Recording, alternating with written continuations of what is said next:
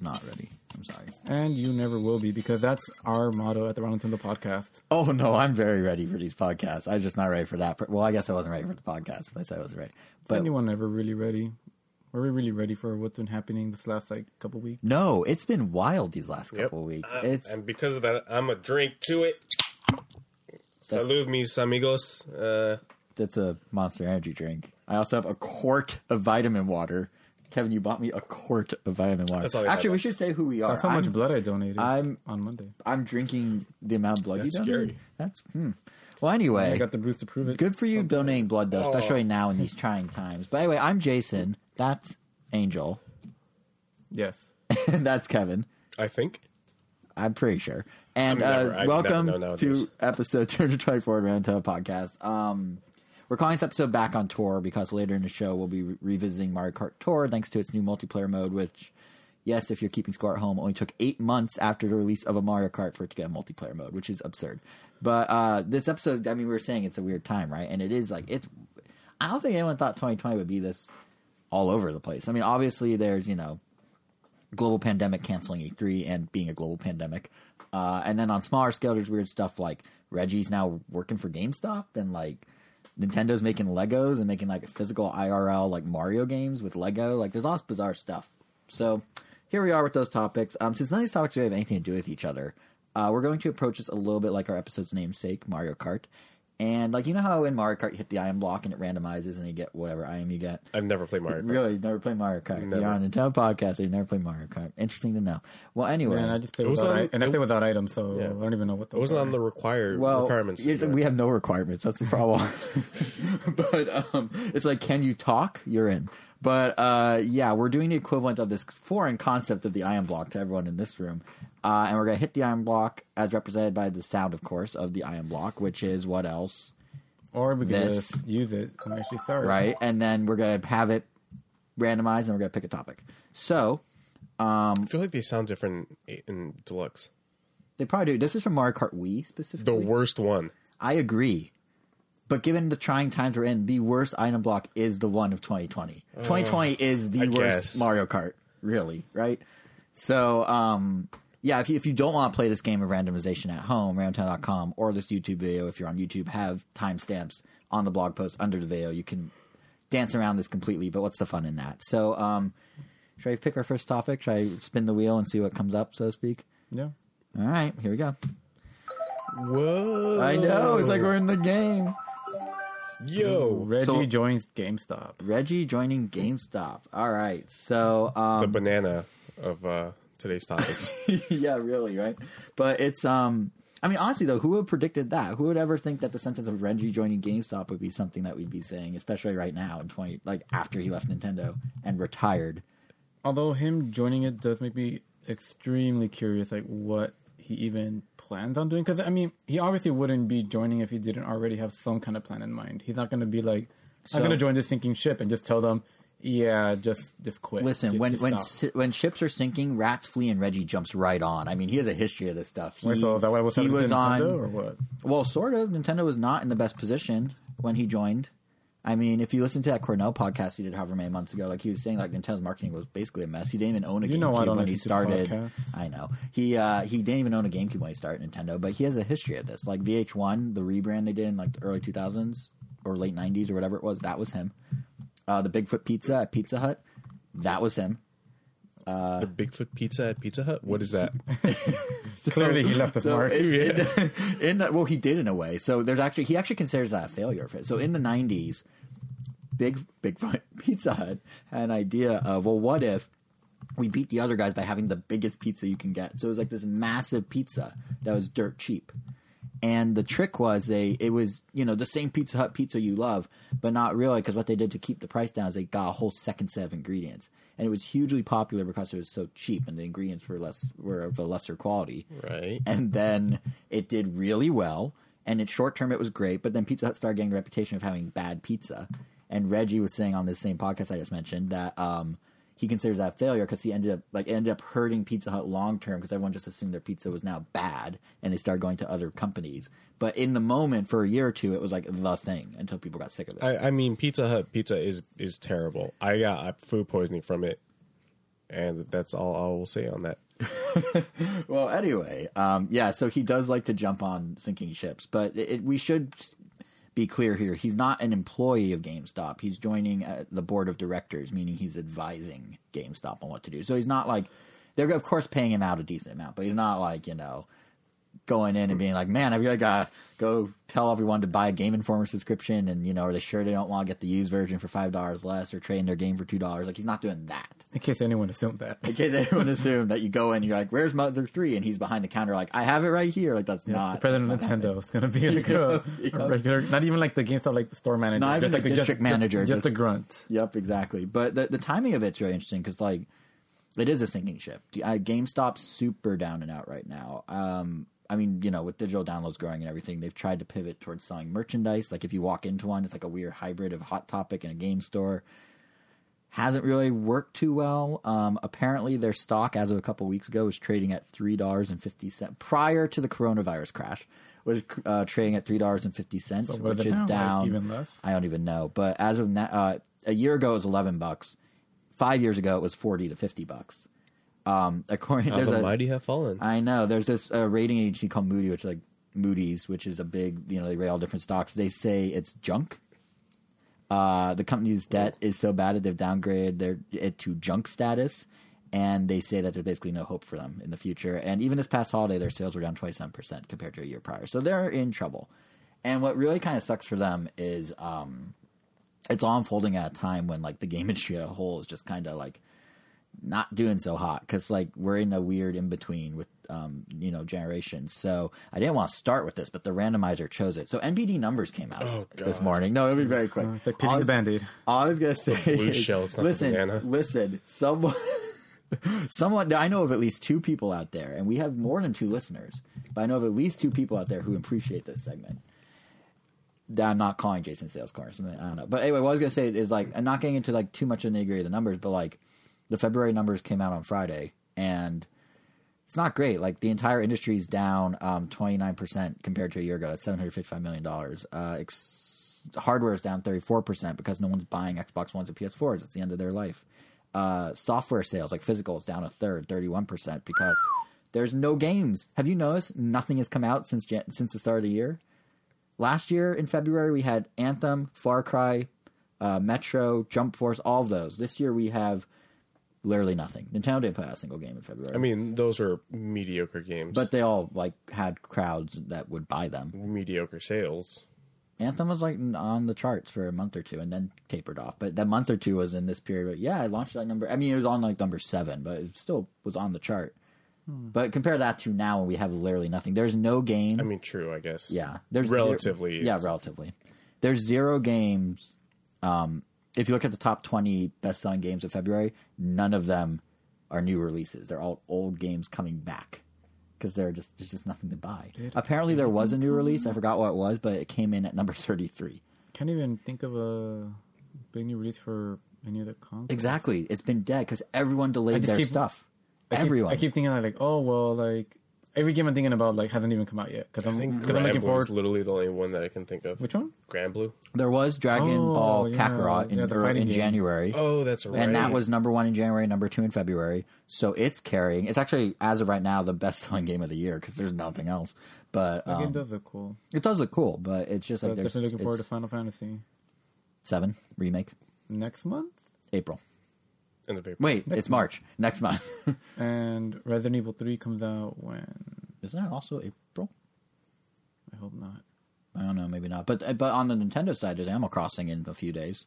Yep. And Doom. Well, not on Switch though. Already pre-downloaded on my Switch. And Persona 5 Royal. Animal Crossing, not Doom. I'm very afraid that, like, of all the things to be afraid about with coronavirus, which we'll talk about later with E3, I'm very afraid of the fact that Best Buy's going to close and I won't be able to get my physical copy that I pre-ordered, and then I have to download it, and then my collection is ruined. That is the real concern of coronavirus, right there. For which game? But Animal Crossing. I just pick it up once it opens up.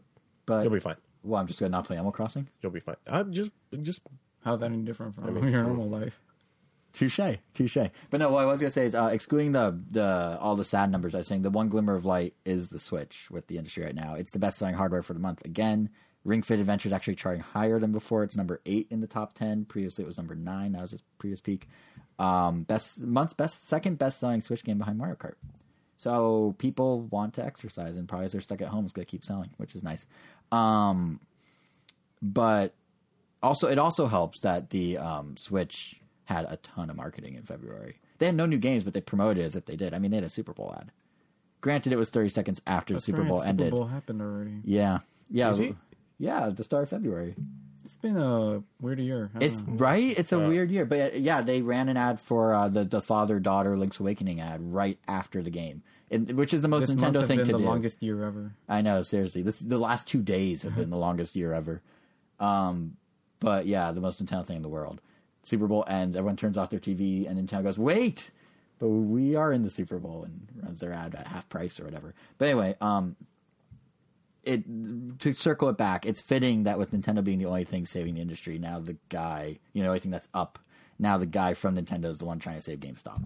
So I don't really know. Like he's joining the board with the ex-CEO of Walmart and the current CEO of PetSmart, because in his words, weird collection of people. In his words, the game industry needs a healthy and vibrant GameStop. That's what Reggie tweeted.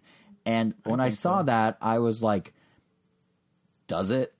Does it? Absolutely. As much as I dislike that place, GameStops are one of the few like brick and mortar stores that you can get for just plain video games. I mean, you can go to Walmart or Target, sure, but Best Buy, but I like visiting GameStops, even though like I feel they are important. Not necessarily like GameStop what it's been doing, but I feel like I don't know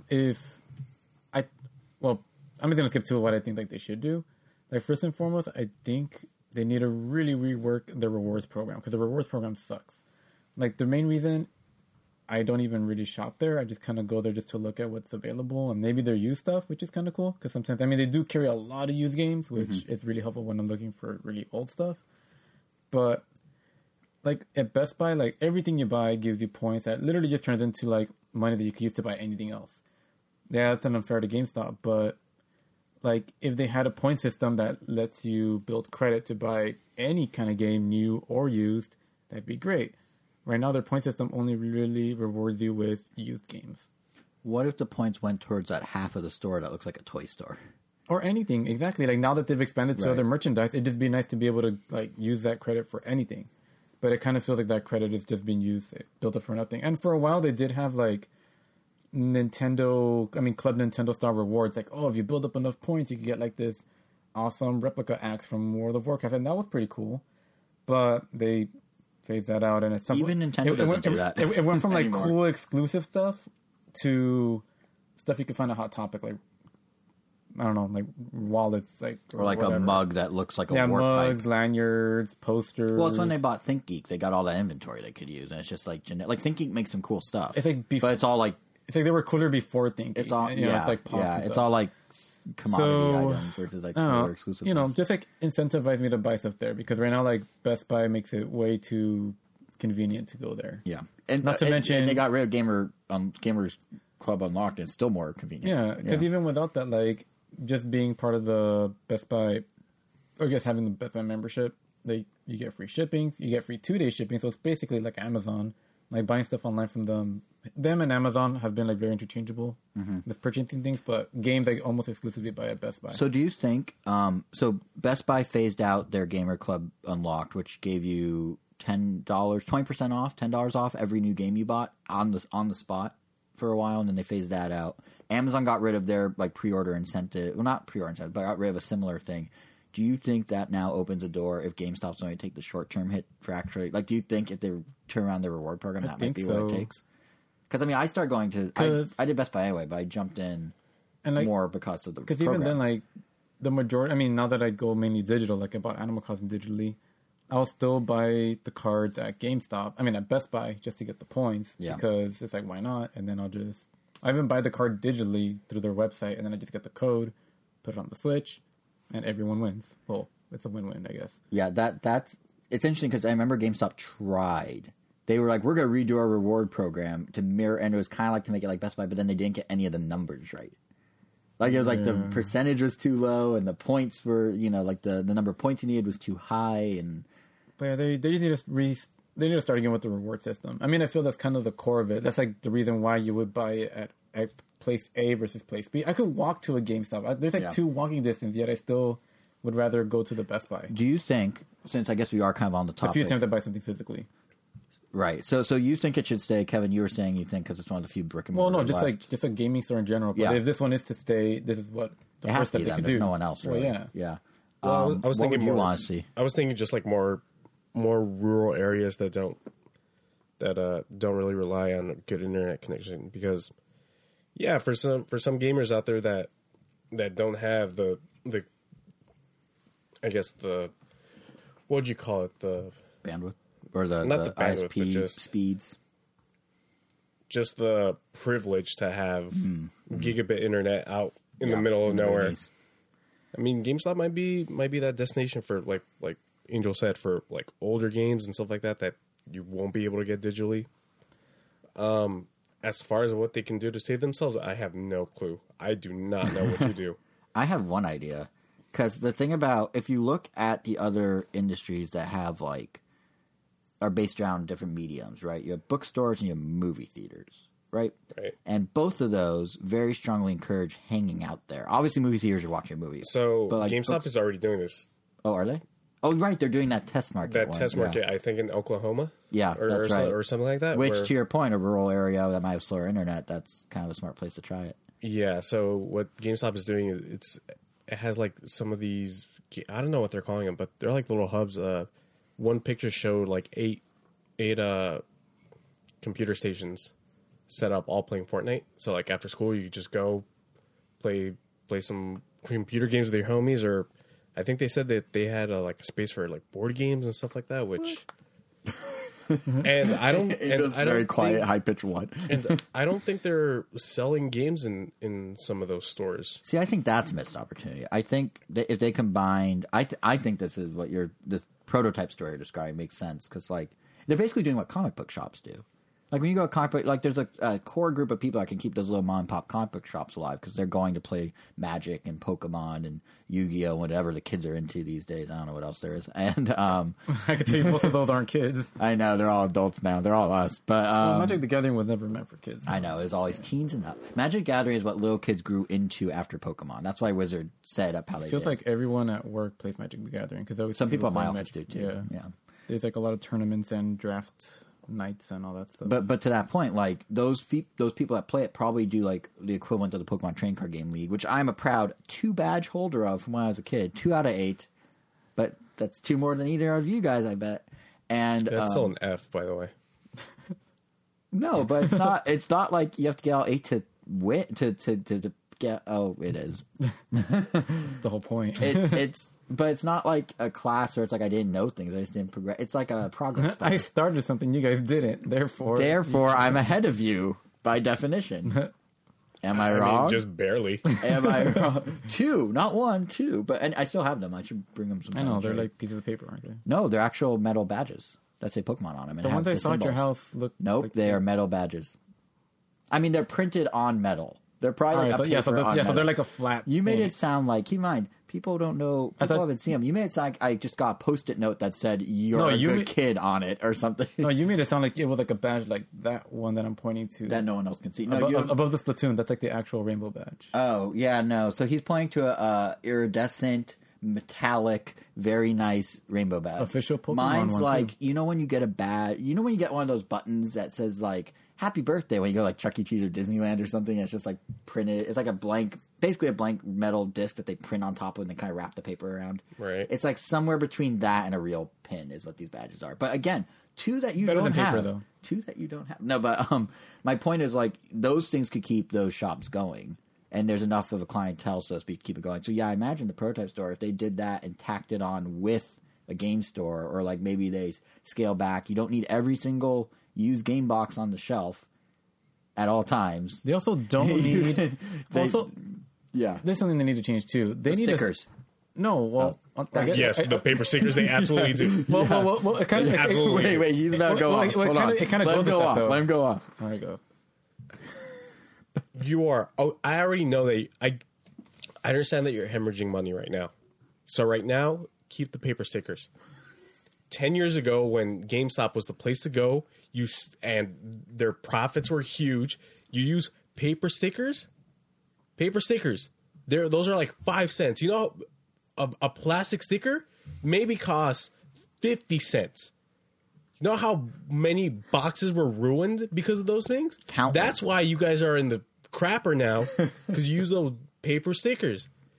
Well, on I'm top done. of that, what makes that I really wanted to cuss in there, but we could have bleeped you. I mean, what makes that so much worse, have a which whole is what I Mario Kart which is what I want to get into, is it really always like infuriated me whenever they would open up Yes. all the boxes, Yes. and then put that's another Yes. thing. and put the stickers directly on the plastic itself Yes. instead of just leaving the saran wrap on. Like, and then they were like, "Oh, we are allowed. Let me just give you the one on the shelf." Like, no, don't give me the one on the shelf. Okay, so Wait. I meant say what's your grievance with it? That they would just like open up the. He's saying the same They thing. would open up the game cases and just like leave them on the shelf with the saran wrap, without the saran wrap, and then just apply the sticker directly on them, and also sometimes just sell you directly the ones that are on the shelf. and he means Just new out there. games, not used Yeah, games. just new Because games. what they used to do is they'd have, because for whatever reason, even though they're the biggest game retailer in the world, they can never convince any of the publishers to, give them an empty box. They would have actual copies of the game that they would open, And leave like new copies, sell as new, quote unquote, while secretly probably the employees took them home and played, which is and they'll another leave the thing. instruction booklet on this, so people would always get the Club Nintendo points from those. Yep. And just, But the get case a bunch of would games. just be an open case, and they'd stick the stupid paper sticker on top of the plastic case. So when you're like, oh, I want that last copy of Chibi Robo, because it's like let's say Park Patrol, because that was a rare one, even though it's Walmart exclusive, roll with it. And then they're like, oh, well, funny enough, we only have this one copy left, so we can give it to you. Let me just get the little baggie from the drawer that has your cartridge in it, and I'll take it out of the baggie, put it in the box, and close the box. Oh, but the sticker's on it. Well, sorry. So you get an open thing as if it's new. That, Yeah. the pre-order, or not It the made it feel pre-order, cheap. the, I always feel like cheated out. I think there are three. Let me unwrap it. I think I just noticed how high my sound bars are spiking because I'm getting very passionate about this. As someone No, that they're likes always physical high boxes. because your voice is nasally. And No, but more so. Like it's as if my voice is like up in space. It's so high right now. But anyway, it's that the stickers, the opening boxes, and letting people take it home and saying it's still new and selling it at full MSRP, and the heavy pitching they had to do, which was a corporate mandate that when you go in and you buy your game, like, do you want Game Informer? No, I'm good. Do you have any games you want to trade in? Any No, I'm good. pre-orders? Do you want to pre-order this? No, I'm good. But if you don't pre-order now, what if you don't get it? No, I I'm don't even good. have that console, sir. Yeah, no, literally, there was one time I was there because I used to go all the time. When I was still in Montana, I used to go to the Software Etc. there, and the staff actually knew me really well and started saving me promotional displays of Nintendo stuff, which was really nice of them. Like I have a Star Fox book and a big poster. EB Games. Yeah, they were all great when they were all individual, and then they merged together. But anyway, I remember, so they were great. But then when I moved out here, so like that was like the ideal store, and then I came out here, and I remember every time I went, they were always, even though they recognized me because I'd always shopped there, they would just keep being like, "Do you want to pre-order this, and this?" And I'm like, I was just here like 5 days ago and said no to all 8 of those, and I only own one of the 5 consoles you're trying to sell me. But it was, yeah. So I think the over-aggressive everything was the problem. They took for granted the position they were in. Does Game Informer still do print? They do. They do. But they scaled back, though. They laid off some staff like half a year ago, Did maybe? have some nice Yeah, art. it was a while ago. Yeah, but it's, so I think, step one is treat your company like you're in 2020. Like, treat your customers like you're in 2020. Like, you can't pull that stuff. This isn't like an 80s mall anymore. Like, people are more sophisticated with their shopping. So you gotta account for that. And number 2 is, I think, if they did like look how successful Dave & Buster's is, or like VR arcades, as weird as they are, seem to be at the moment. You know, there are way too many and a bunch of got closed. Right now, like Dave & Buster's at least is killing it. So if they take a little of that, a little of like a classier shopping experience, like how Best Buy transformed into like basically, like Best Buy was going down now, and then they got all these brands to come and do little spaces inside, basically became like an electronics mall. Like if they work The Amazon show. yeah, okay. like, you know what I mean? Like they have a Samsung section. And Yeah. it's just like this whole thing, and An Samsung Apple customizes it. And Apple section, and yeah. Dell, weirdly. Or no, not Dell, but HP and Windows. Like if they do that with the companies, basically how like if you go to Target or Best Buy, like actually Best Buy is the best example. Nintendo has like a real like decked out red section. They have like sections with different type of Switch units you can demo. Some are on a TV, some are like handheld, like an iPad, and everything's character driven. Do that in GameStop, class it up. Give some stuff on the side for people to do if they just want to hang out. make it like basically a comic book shop, and I think maybe that could do it. Maybe. Because I guess it is true that they are... It's an uphill battle for them, It's very much. I think they squandered all their goodwill years ago. But if anyone can do it, Reggie. Even though he's just an advisor and can't actually do anything. Well, we'll see, because... The Bigfoot GameStop. Whatever that means. The Bigfoot of GameStop. They're going to give everyone just like... You buy one pre-ordered... Or you get one pre-owned game and they just tape 6 other ones to it? Is that how you make a Bigfoot GameStop? Just like... You just get a cluster of games every time you buy? Yeah, just do like a blind bag. Like, here's a bag, buy it for $30. You'll get 7 used games. Who knows what you get? You know, that would be kind of fun in the way that Loot Crate is for some people. Yeah, it's like... Especially for like people that like collecting old games. You might get a copy of Marvel vs. Capcom 2 on the Dreamcast in there. Or Mixed in maybe with a Superman copy 64. of, yeah, like... You never know. And that's the fun of it. Oh, And it they only went through costs you that retro $85. phase too, huh? What? They went through that retro phase where they were starting to sell like Super Nintendo games and 64 games. Which was smart, except they didn't adjust any of their policies or any of their... Like, if they're going to do that, you need to, like, make the... You know, keep the box in good condition, not put stickers on them. They were still doing that at the same time. Oh, man, those paper Yeah, stickers. the stickers. Dude. But anyway, I wish GameStop the best, because, like, it's true. You guys raised a good point. There is nothing else like it for gaming. There's no physical gaming location, so we kind of need it. But we'll see. Reggie, do work your magic, whatever that magic is. So that's topic number 1. Do we want to hit the shuffle button again real quick? Oh, I need to hit the shuffle button. All right, here we go. What's topic number 2 gonna be? E3 getting canceled. E3 wow, it's all the weird news. You know what I didn't realize about this until now? What? Almost played it again. That's a really long sound effect. Like, when I was, like, sampling, I'm like, oh, like, 3 seconds, that's nothing. But when you're sitting here silently and everyone on the other end is like, can you just say the next topic, please? That's a really long sound effect. But guess what? We're going to do it, like, 4 more times, guys, so brace yourselves. Yeah, so E3 4 being more times? canceled. That doesn't add up. 3 more times. Unless you forgot to write down one of the topics that Kevin proposed. I guess I did. Okay, well, we're shoving that one at the end. Well, we'll just add to the random shuffle. Anyway, so yeah, E3. Well, this is going to be a fun one because, like, the world's in chaos right now, and that's what's driven this. But of all the things in this episode that we're going to be discussing, I think probably the cancellation of E3 is the biggest of the bunch. Like, the ESA made the tough call earlier this week to not just postpone, but outright cancel E3 2020, which isn't going to happen or wasn't going to happen until June 9th through 11th, so it was months away. And, like, for me at least, and I imagine most gamers out there, the immediate reaction is disappointment. I mean, obviously, like, people's health and safety come first, but, it's still okay to be sad about something that's less serious than death, even if it's driven by, like, people dying and that's why they're doing it. You know what I mean? Like, it's okay to be like, oh, I'm sad this thing's ending, even though, like, it's to prevent death. Nah, you were losing me for a second there. Did I say it weird? I think I said it weird. But yeah, and like, for me in particular, I say this time and time again, but I love these sorts of events because, like, it brings the industry together, lets you be at the epicenter of it all, all that. And no matter, like, what they do in lieu of it, we're not getting that. So it kind of becomes like, what does this? Well, first, do you guys care? Does E3 disappearing affect you and your day or anything? Or you're like, eh? One less thing to worry about. That's fair. Kevin? I mean, Sony wasn't going to be there. Nintendo could still put on a presentation. Xbox, I don't have one, so screw them. Yeah. What about you, Kevin? I'm only more disappointed that we're not going to get a Giant Bomb E3 segments with special guests and stuff like that. Yeah, like the nightly show they do. Then E3 at night. Yeah, and that's I I am bummed that I got in as industry this year and I won't be able to use that. I was looking forward to having that badge. But yeah, we could have both gone on Media Day because I had media and you had industry. And Media Day is also Industry Day, and Kevin would have applied and gotten in as well. I would assume, but we'll never know. But yeah, in terms like to your point about the Giant Bomb thing, I think that's the bummer. Is like, I mean, for me, besides me, like looking at the broader audience, the bummer is like we're still gonna get the news cycle. Like the ESA claims they're going to coordinate with all the various publishers to have like a digital version of E3 this summer, which I think just translates to Nintendo airing its typical direct and now every other company following suit.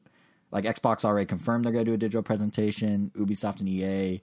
And EA, by the way, isn't at E3. They're across LA doing EA Play every year. But they're saying they're looking at options. But like all those companies, like that was the start of the week. But it was then, Tuesday, Wednesday, Thursday when you had Giant Bomb, Treehouse Live, like all that stuff. And I mean, you could do Treehouse Live, but are they really going to do 3 days of broadcast from just a random room in NOA? Yeah, Why not? I mean, Yeah. I you guess you could. absolutely can. But then yeah. Giant Bomb could do the same thing and just have people fly in, like theoretically. Because part of what Trails theoretically, Live did but- is they had guests from the other companies Sure. come in. So I equate them in my head to being pretty similar. I mean, yeah, theoretically they could do that, but like I always loved them talking over like the press conferences and Oh yeah. and it's because like specifically Giant Bomb has a West Coast and East Coast office, so they would all come together to. Right. I was like, Which goes back to yes. my like whole industry coming together thing that I like about it. Yeah, and it kind of sucks because this year apparently Kotaku was reporting that WB Games was going to host a press conference for the very first time. They're going to Really? highlight a new Batman game. They're going to show a new Harry Potter game, and they're going to show a new game from Rocksteady, as in Arkham, that isn't the Batman game. Probably that Superman game or something. But like they were going to go all out, and I mean, Now they they still still can, could. they still can. They're just not going to have a live audience to react to yeah. it. And that's the thing is like WB at least they didn't have a precedent in presenting before, so they could easily do a direct and find success that way with no problem. And they could also be like, "No, we never planned that." Like, Right, Because yeah. it was all. It is It was coming a from rumor. Jason Schreier, so it was probably true. oh yeah, he knows his Because stuff. because that's Nostradamus in the gaming world. But Yep. But I met him at the what's that thing that we did like 4 years ago? E3, we went to E3 together. But we did that the Indie Summit or something. the like that? Indie Mix. The Indie Mix. Yeah. Oh right, I was with you when you met him. Yeah, I met. That's right. Like I was literally with you when you met him. I Yeah. just was like, oh, okay. But you were, that's right. But yeah, so I guess as far as the news cycle goes, like, are we going to feel this? Like, is E3 going to be missing? Maybe not so much. Which on some level, like, that makes me happy. I mean, one of the things I was saying, I think in a recent episode of ours, is like if they cancel E3, like I want them to at least give us some sort of synchronized week of video game coverage to capture the spirit of like the Super Bowl of gaming. Well, we get a care We're package doing full it. of all the swag we didn't get. That would be amazing, but there's no way that's going to happen. I think But- what's going to happen is that this is the last The last E3. last E3 was the last huge E3 that's going to happen. I think you're I right. think that publishers are going to see, hey, we can do this for much, much cheaper. Why would we ever Yes. go back? I think- Unless the ESA throws some incentives to some of these companies, which, man, I do not know. No, I the think ESA you're right. is not loved nowadays. The ESA keeps making blunders, but no, I think you're right because we don't like. I mean, selfishly, like if all the companies are like we'll do our own thing, like that sucks for me and you guys and people that can get to E3 because like on one level we don't get to play the games in Sure, advance in absolutely. the same way. On the other level, we don't get to like check out the overly elaborate booths and brand activations and all that. And like to your point, like when I look at all the things I do in a given year, E3, Comic-Con, one-time visits to like PAX East or WonderCon or whatever, GDC this year if it happened, I came to realize that's kind of what I thrive off of is like going to these things and basically like for some inexplicable reason, I just love when companies are shoving their brands in my face. And then I like that the close quarters of all these brands being shoved in my face and I can just be aggressively advertised at from booth to booth to booth. Like I do like I being like aggressively thrive on that advertised for at it. some reason. I don't really know why. But yeah, one of the concerns is like if Nintendo's bottom line isn't tremendously hurt by this, why would they go through the effort of building a Luigi's Mansion in their booth with real holograms or a New Donk City with like a fake like city and giant statues? You know, if they could just throw a demo on the eShop and get broader reach that way, or maybe do a smaller, simpler booth at like a regional PAX. Why wouldn't You call that why Animal wouldn't they? Crossing a smaller, simpler booth? Well, I mean, they may do stuff like that, but that's not. I guess they could still do that. But that one, if you look at the actual size of it compared to their E3 stuff, is about it's pretty small. That whole thing was only like one side of a. well, like 16 by 16. regardless, they'll still do that at other. Yeah, but it's going other to be scaled conventions. down, is what I'm saying. Sure. Because like it's funny because Nintendo actually put out a response about the E3 cancellation, and they pretty much said they're looking at other options, which means now they're considering things they never considered. Which who knows what that turns into? They actually said, where's the quote here? Because of the COVID-19 outbreak, large industry events may be untenable for the foreseeable future, but we're considering various ways to engage with our fans and will have more to share as the year continues. Meaning, they could stumble on something better for them that isn't necessarily better for us as long as it does the same goal. It also could mean they find something better for everyone. Maybe they do like an E3 at home. I doubt that very much, but maybe they do. E3 at home. They tried that one year with Nindies back in like 2015 or something like that. And the problem with that is if you have a demo at E3 or even at Comic-Con or PAX or whatever and the system crashes, no big deal. The booth rep can reboot it. If you have people's systems at home crashing, that doesn't fly. You need to, like, there's a quality level of demos that you send out through the eShop versus demos that you just have on a show floor because you can run them off dev units even, which you can't do at home, obviously. Yeah, true. Which is always going to be the roadblock in my mind. As much as I love what Jeff Keighley was doing with the Games Festival during the Game Awards, where he had all those indies do Steam demos, there's always the risk of, if you try and bring that to consoles, even though I really want him to, it's so much more polish required for the various companies. That's why unless these companies decide to loosen up the rules, like, you know what I'm saying? Well, yeah, but I think at the end of the day, Nintendo, Microsoft, and Sony can't really afford to let games literally crash your system. I guess they could put a huge warning on the screen, but how you tell like the average consumer, like, hey, you're going to try this demo, but like if your Switch freezes for 5 seconds or more, hold down the power button for 10. It's part of the experience. I feel like it'd be more game crashes, not just total hardware crashes. I've had stuff lock up at me at E3 before.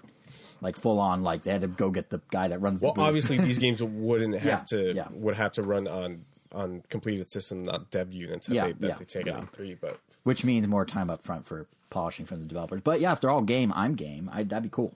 I'd really like that. I do enjoy watching all these press conferences from home. Yes, I really like but Directs have sort of captured that vibe and more frequently, except this year. I don't know where the Direct is, but like generally speaking, like Nintendo's able to get that same sort of attention, yes, but I definitely wouldn't say vibe. Yeah, that's true. There's no crowd. You're different. Right. You're right. Like, to kind of like bringing it back to something we talked about before, like rewatching the God of War 2018 reveal, like with the crowd cheering, like it definitely feels way different than just watching the trailer, just the video part on its own.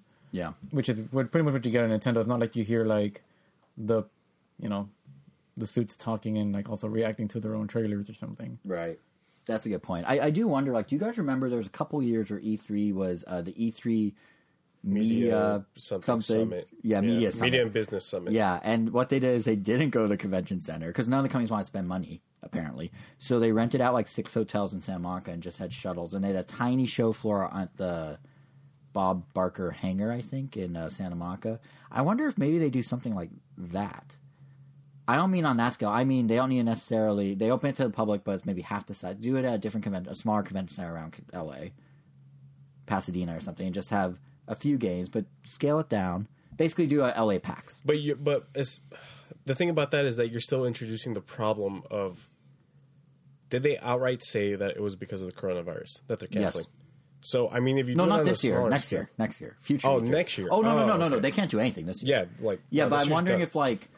It, like the whole thing, it's a similar situation what's happening to other industries where like they're paralyzed by what they have right now and they can't break that because they don't know what the effect is. But now that the effect isn't there, they can experiment. Because like look at movies, for example. Like the studios, the studios and theaters, they have this elaborate, ridiculous web of a relationship in which movies have to go theaters first. Then there's a home release. Like smaller releases sometimes get a simultaneous release. Virtual release first and then physical release. Kind of. And I know it's kind of weird how that just became the thing. No, yeah, and they do that now with smaller ones. So some stuff like Netflix and Disney Plus they're getting movies directly, but big blockbusters always go to theaters first because if they don't, there's repercussions. They may not be eligible for awards. The theater may not carry smaller releases from that studio in the future. It's kind of like, well, screw you, back to the company. I remember reading about that when I was looking at, if I make a short animated film, like I wonder if I could just post it on like online somewhere and then take it to a film festival. But they're very strict about. Yep. Yeah, like it better not be anywhere online, anywhere for like a couple years, and then you could show it. And the flip side, or I think it's at least a year because we finally saw Hair that won. Oh yeah. But that came out, I know, like a long time ago. Right, and then like the flip side of that is like the studio may not make enough money because home rentals cost less. So if they don't have a theater at their disposal, that's going to hurt them. Like basically, everyone's paralyzed by the fact that this is the system, and if anyone tries to bend any rule, like remember when Netflix tried to like get Academy Award status for some of their movies to be nominated, and the Academy's basically like, we're going to ban all your movies, or you got to play them for like a week in a little theater somewhere. And like, well, guess we're playing it in a theater. And I think that is why the James Bond movie, No Time to Die, that like Klaus was in theaters for a day or something? Probably, just so it could get whatever it needs or fulfill every contract. But now we have a situation. But now we have a situation where like all these movies are delayed. Well, the way you hunt, I hunt back. Oh. He just gave me the weirdest look. But like the next James Bond movie, No Time to Die, not coming out till November. F9, the next Fast and Furious movie, is delayed a full year. Mulan's That one delayed. really hits me deep. I'm sure it does. Hey, after seeing F8, I really wanted to see F9. And you can in April 2021. I don't know if you're joking I can't or tell not. either. Well, because we thought it, and it was just so ridiculous that I just want to see how they could top it. Oh, it was ridiculous. Oh, okay. Yeah. Let me go on a tangent here. Go ahead.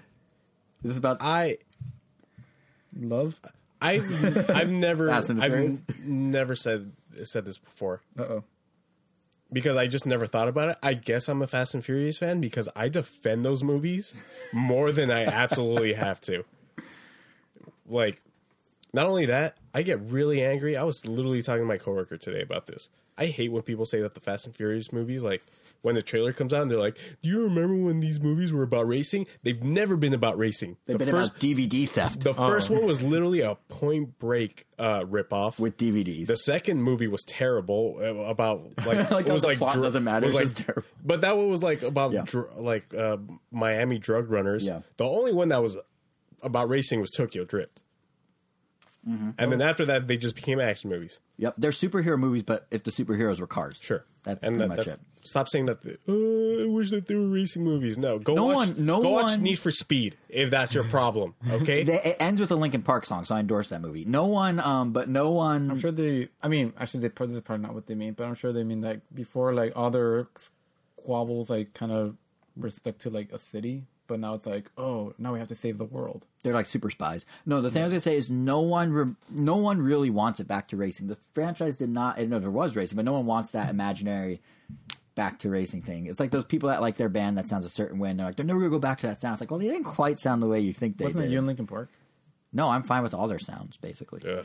Which, yeah, but no, the thing I Got was like gonna say is two like, good albums. but like if I mean they had like I don't even how many albums. Let did me they have? guess. They had 6 good albums, all of them. Catalyst and... That's a song. The first one. The Catalyst is a song. Yeah, Off their fourth album, Seventh Son? A Thousand Suns. which was okay at best. It's my favorite of theirs. I'm not gonna Meteora? lie. Meteora is their best album. It's yeah. it's Hybrid good. Theory. Those are the first two in Those are reverse the first order. two, Yes, yeah. and those the are first two you're Those are- endorsing right those- now. Yeah, right here those on are the the only podcast. That was their ones. first album? Hybrid Theory. In the end, was on there. Crawling was on there. I would have thought the first album would just be called Linkin Park or something. Not everyone does a self-titled to Yeah. start. You know, funny Meteora enough, is the best Hybrid Linkin Park Theory was self-titled indirectly because their original band name was Hybrid Theory until they were told another band had that name. So they pivoted and became Linkin Park, and it's called Linkin Park after the park in San Monica, and it's spelled wrong, Linkin, because LincolnPark.com was copyrighted by the Lincoln Park Zoo, and or not copyrighted, but they own the domain for Chicago's zoo. So Lincoln Park's like, well, what domain can we get? And they spelled it wrong and got it. And now you know. Now we know facts about a mediocre band. Whoa, shots fired. But anyway, I love them. Anyway, the Alright, point is, Chester. see, at least you redeemed yourself there. Point is, all these movies, even Quiet Place 2, like that's supposed to come out this weekend, and it was Chester's delayed passing yesterday. the same year as Iwata? Because they were both No, during they Comic-Con. were 3 years apart, but also both during Comic Con. It was weird. Comic Con is basically like, listen, maybe Comic Con should be canceled this year because it seems like every 2 years or so when I go to Comic Con, someone I'm a fan of passes away in some weird way. So, Yeah, like I distinctly remember being in line to get back into the bus when we heard about Iwata. Yeah. And then we were in Nintendo's booth, or Nintendo's like... Yep. And I got like 12 texts within a span of 10 seconds. Yeah, about and Chester. then people come up to you like, Jason, are you okay? You know what's funny? I was playing a demo of FIFA on Switch with our friend Eric, and he's like, "Jason, you're not going towards the ball." Like apparently I just zoned out because I was like trying to process it because like I've listened to this guy since I was like 12. I met them I'm like a huge fan, so I was just like, what? But yeah, that's a tangent. The point I was trying to make about the movies is What were you talking about? well, I was saying how like movies are getting canceled and the industry's paralyzed is kind of parallel to how they could actually use that opportunity to like shake up E3 because I don't know what's stopping. I don't think anything's stopping the movie studios at this point for saying, well, no one's really going to theaters. Coronavirus is a problem, so screw it. Let's sell Bond as a $15 rental while everyone's stuck at home. Or if the Academy says, you know what, you don't need a theater run to be eligible this year, just release it. And then suddenly all the tests of whether a movie needed a theater, they can happen. There's no worry about repercussion because there is no repercussion because there is no movies and are no movies in theaters. So like you can upend an entire industry because of this little pandemic we're going through. I mean, prices would have They to be could probably, adjusted. honestly, they could probably get away with doing a rental at a higher price. Like, do you want to see Bond now versus waiting a year? Or do you want to see Fast 9 now versus waiting a year? And people will probably be like, well, I'm stuck at home anyway. All the schools are closed. The cities are on lockdown. I guess I'll pay $20 for Fast 9. That's too cheap compared Too to cheap? what they would have made. $15 a ticket versus $20. Oh, because you can watch collectively. Yep. Good point. Good point. Well, they can experiment with this in some way. I don't know, but it seems like maybe Let's say we got the gang right here. Yeah. How many of it? that's like 7 of us. Seven that of would pay us, right? $20 for it. Yeah. $20? No way. What if they did some weird thing where they scan your eyes through the TV and count the number of weird thing eyes? is that, like, I feel like if they were to say It's the on movie, the system when you were like, check it out, like, how many people are going to watch it? And be honest. Well, it's like when you book a hotel and it's like maximum 4, and you're like, that's funny, 8. we're and you gonna go get Vegas. 6 other people with us. Yeah. No, but what I'm saying is, like, the funny thing is, like, there's 7 of us, right? And let's say Universal Mm-hmm. says Fast 9 for $100. All of us would be like, no, Yeah. right? But if you do even the though math- there's 7, you do the math, it'd be like, all right, yeah, that's about. I wonder if it would be in their interest. I don't know how they would do this, but they could do like, so I guess it's a little trickier, but at least in terms of the release order of things, like there's probably going to be some coming to video first or on demand first that weren't going to before. Maybe not the blockbusters, but some of the mid-range ones. Sure. I could see like a Quiet Place Like too, some, maybe. like some. No, that That's movie's actually gonna big make- now, yeah. Like some A24 movies would probably. Yeah, or something like that. I mean, and you know, the thing is, like, regardless of like how the movies shake out or even what happens with the game industry, I feel like we don't feel it right now. But I feel like I bet if when we look back at coronavirus in a couple of years from now, like when Assuming we we look, survive. assuming we survive, when we look at the only time in history when Disneyland has closed for more than a single day, previously they closed for 9/11, JFK's assassination, and the Northridge earthquake in '94, each for only a day. It's the first time they've been closed for weeks. When we look at the time the entire countries like Italy literally shut down. When we look at every major sports league in America suspending games, and the only fix you could get is playing NBA 2K20 or something like that. Which actually, tangent, do you hear about that bug in NBA 2K20? So because I there saw were no the headline. games, what? I saw Oh, the headline. But Yeah, because there were no games being played, the NBA Today mode, which mirrors the real league and kind of makes simulations off that to like progress as a manager or whatever in the game, it would just endlessly try and simulate things that didn't exist to the point that the game spiraled and crashed. So, like, we're gonna get a lot of weird bugs like that thanks to this. And I actually kind of that's the one like silver lining of like When you say bugs, it's like I feel like I'm getting like transported back to work. Yeah, I know. Right now that you're, but it's stuff like that's gonna be funny.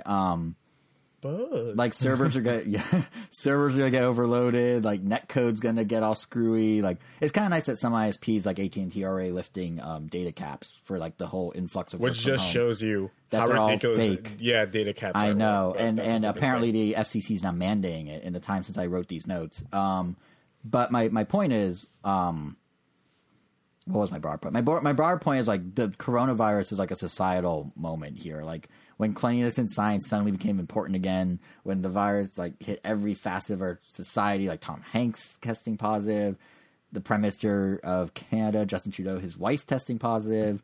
That there's even an employee at Nintendo of America who tested positive, which means they're quarantining some folks at Nintendo now. But when I should have we, left. why did you? I was just tying it back to our I don't know podcast. why. I'm so sorry. I'm laughing at you laughing out there. I hope they're okay. I hope all these people are okay. Yes. But when we look at like all this, all the precautions, whatever else is going to unfold from this, I'm sure the story when people listen to this in 2 days is different than us recording it now.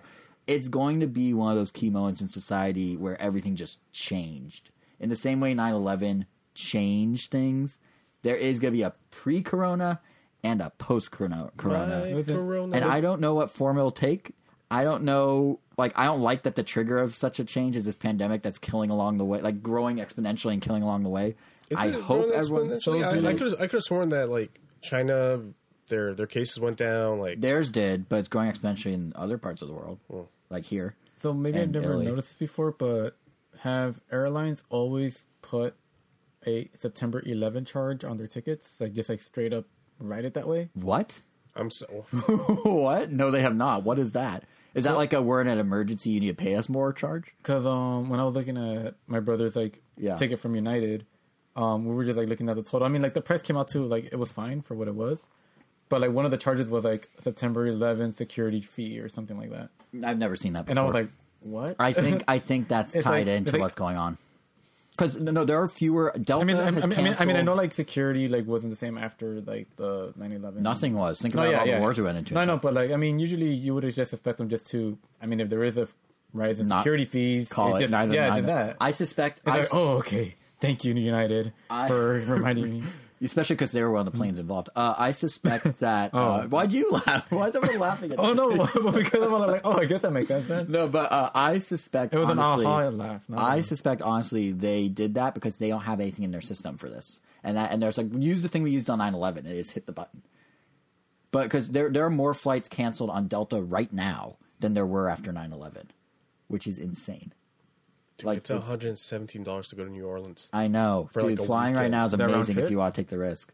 Round trip. Wow. I almost went to I'm- New Orleans. This I'm week. so, The problem like- is there's all this talk They about have- like a ban entry into Yeah, California, that which kind of isn't stuff. gonna. I don't know. But anyway, regardless, Yeah. Like, I hope Elvis everyone- might be stuck in Utah. I hope I might be stuck in Arizona. I hope everyone pulls through from this, but there's no doubt to me that like the other side of this bell curve, in every way, we obviously talk about it from a video game perspective, but in every way is going to be different. Like this is not going to be the same world in a couple months, 6 months, 9 months. Like a lot of stuff we're used to is going to have changed. If it all works out, it's going to be a very sanitary world. Hopefully. My other concern is people will knee jerk even harder and be like, oh, this was like, I don't know, like all the people that are like anti-science will like double down and be like, this wouldn't have happened if you guys didn't do this, this, and this. And like it could go one of two ways. I don't know. I'm afraid that So- people are going to be so paranoid that they hear someone sneeze or cough, they're just going to immediately like destroy them. Like literally like destroy them because then they're touching them. And if they do that, they're going to catch it. Yeah, well, Unless you mean like from afar with a well, cannonball. no, well, that's it. They're being irrational. Well, yeah. I mean, most of the panic right now is irrational. Like the toilet paper thing, they even made fun of it at the White House briefing today. Like the doctors, like, you don't need that much toilet paper. And they all had a hearty laugh while everyone's wilting away from Oh, well, disease. everybody was shaking hands. Yeah, exactly. And Well, it's they'll a be safe in mess. their toilet paper fort. So Yeah, right. But anyway, to go from the high level, like OMG, what is happening? We're all gonna die, back to like the micro level of E3, and I realize the whiplash and absurdity of saying that. But bear with me here. it said OMG. My thought with all this is like, what if the same thing occurs with E3 as what's going on with everything else in society? Like, there's so much talk, even from just a few episodes ago, that this could be a moment to pivot. And E3 has not had the best luck this year. The ESA, you know, they say they're doing it in 2021, but they don't have PlayStation as of right now. Jeff Keighley's out as of right now. I Am 8-Bit, this one kind of flew under the radar, but they were the Dropped indie out. curator. They dropped out. They weren't the indie curator. They were going to be the creative directors of E3. Oh, that's even worse. Yeah. Wait, what? Yeah, they I were didn't going know to be the that. creative directors I thought of they were E3. just doing creative direction for the indie stuff. No. Wow, They were that's- going to be the That's creative kinda cool. directors of the entire Until thing. they dropped out because they didn't like Yeah. how it was going. So what I'm hoping is in the same way that this lets other companies and other industries rethink how they do things, maybe this will be the ESA's like chance to save face and be like, wow, a lot of people don't like what we're doing. Let's back this up. Let's rethink. Let's regroup. We have a year plus now.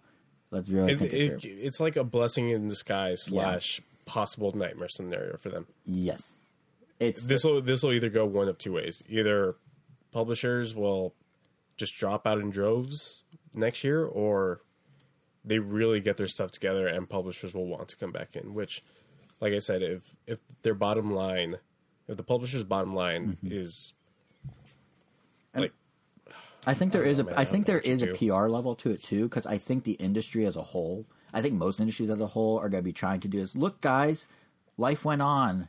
We're back to normal. Now, a normal might just mean like you can go outside and go high five someone in the street and not be 6 feet away from them. But at some level, I feel like some of those companies are going to be like, we'll do it in 2021 just to like be like, yeah, we're back and stronger than ever. But I don't know, if that's necessarily going to be the case. That's just a wishful thinking thing. I think you're right that the bottom line isn't hurt. That's that. That's the end of yeah, it. that's it.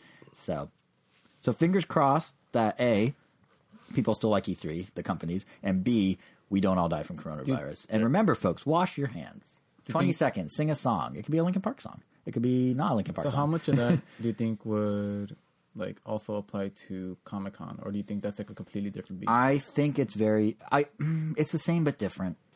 It's weird because like Comic-Con, it's a similar thing. There are so many movie studios that have been backing out of Comic-Con slowly over the years, and TV's been filling that void. But I think what's a little different is with the games, it's heavily a marketing opportunity to maybe people who haven't played those games yet. So you go and you're like, I want to see the latest games.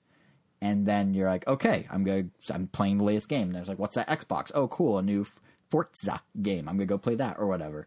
But at Comic-Con, it's more rewarding the fan base that already exists more often than not. Like the panels, like if you've never watched a show, you're not going to that panel unless you're waiting for a different panel.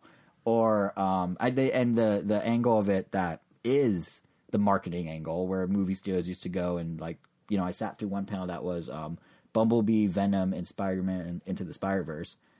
And it was like, oh, I like Phil Lord and Chris Miller. They did, cool stuff. I'll go see the Spider-Man panel, but I was there for all three because they just batched them together and they were able to promote to me. And even then, like, some people are just like, oh, it's the Marvel panel, I'm just going to go. But those are scaling back. But I think like the more fan interactive stuff, where it's rewarding people who are fans and just kind of getting them to double down and spread the word to their friends, that will probably stay. And marketing agencies are still going money off that. And there's a whole like trade industry around this. The marketing, the craftsmen that build the booths, like all that. So I imagine that half of Comic-Con will live on, but maybe the big like tentpole studios won't be there. They're already backing out. This is their excuse to fully leave. In the same way E3 is like, well, like, some people go E3 like me to be like, I'm just going to go bask in Nintendo, but a lot of people are like, I want to go play these new games and see everything there is to offer.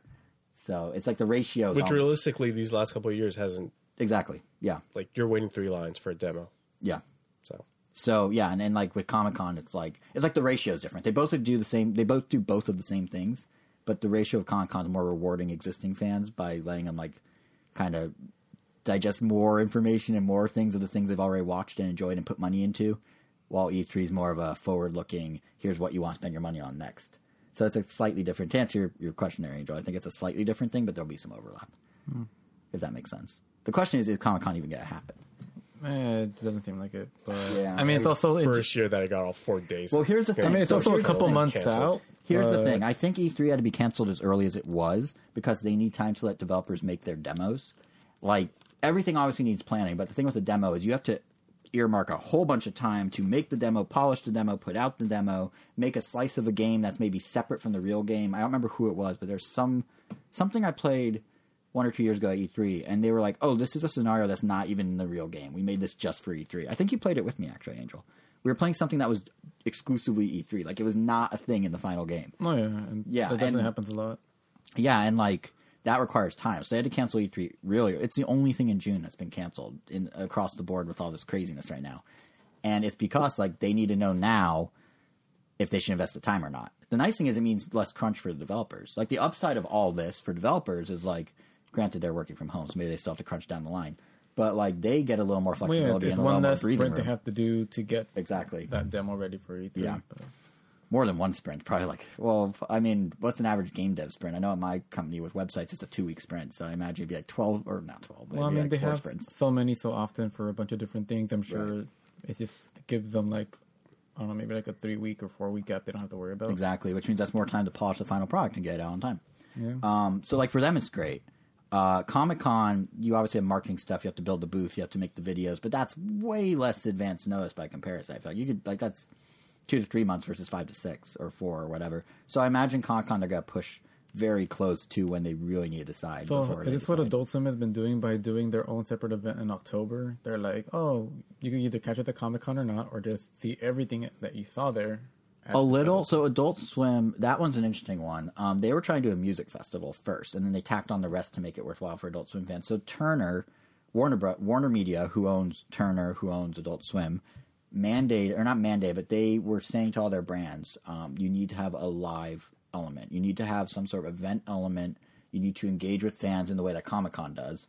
And they basically told every network, you got to do it with your brands. That's why Conan all of a sudden started doing, like, live events in the Team Coco House and things like that. Like, he'd do tapings, but he wouldn't, like, host a weekend of comedy at Comic-Con, or like they just did at the NBA All-Star Game last month, because they were basically mandated by higher up. Comedy. Haha. No, but, like, no, but the idea is, like, you're not, it's like a holistic view of the brand. It's not just a show you watch on TV, because no one watches TV in the millennial cord cutter world. It's like, well, you go catch a few bits on YouTube, you like what you see, maybe you buy a ticket to a thing, and they'll make money that way. It's basically what bands do.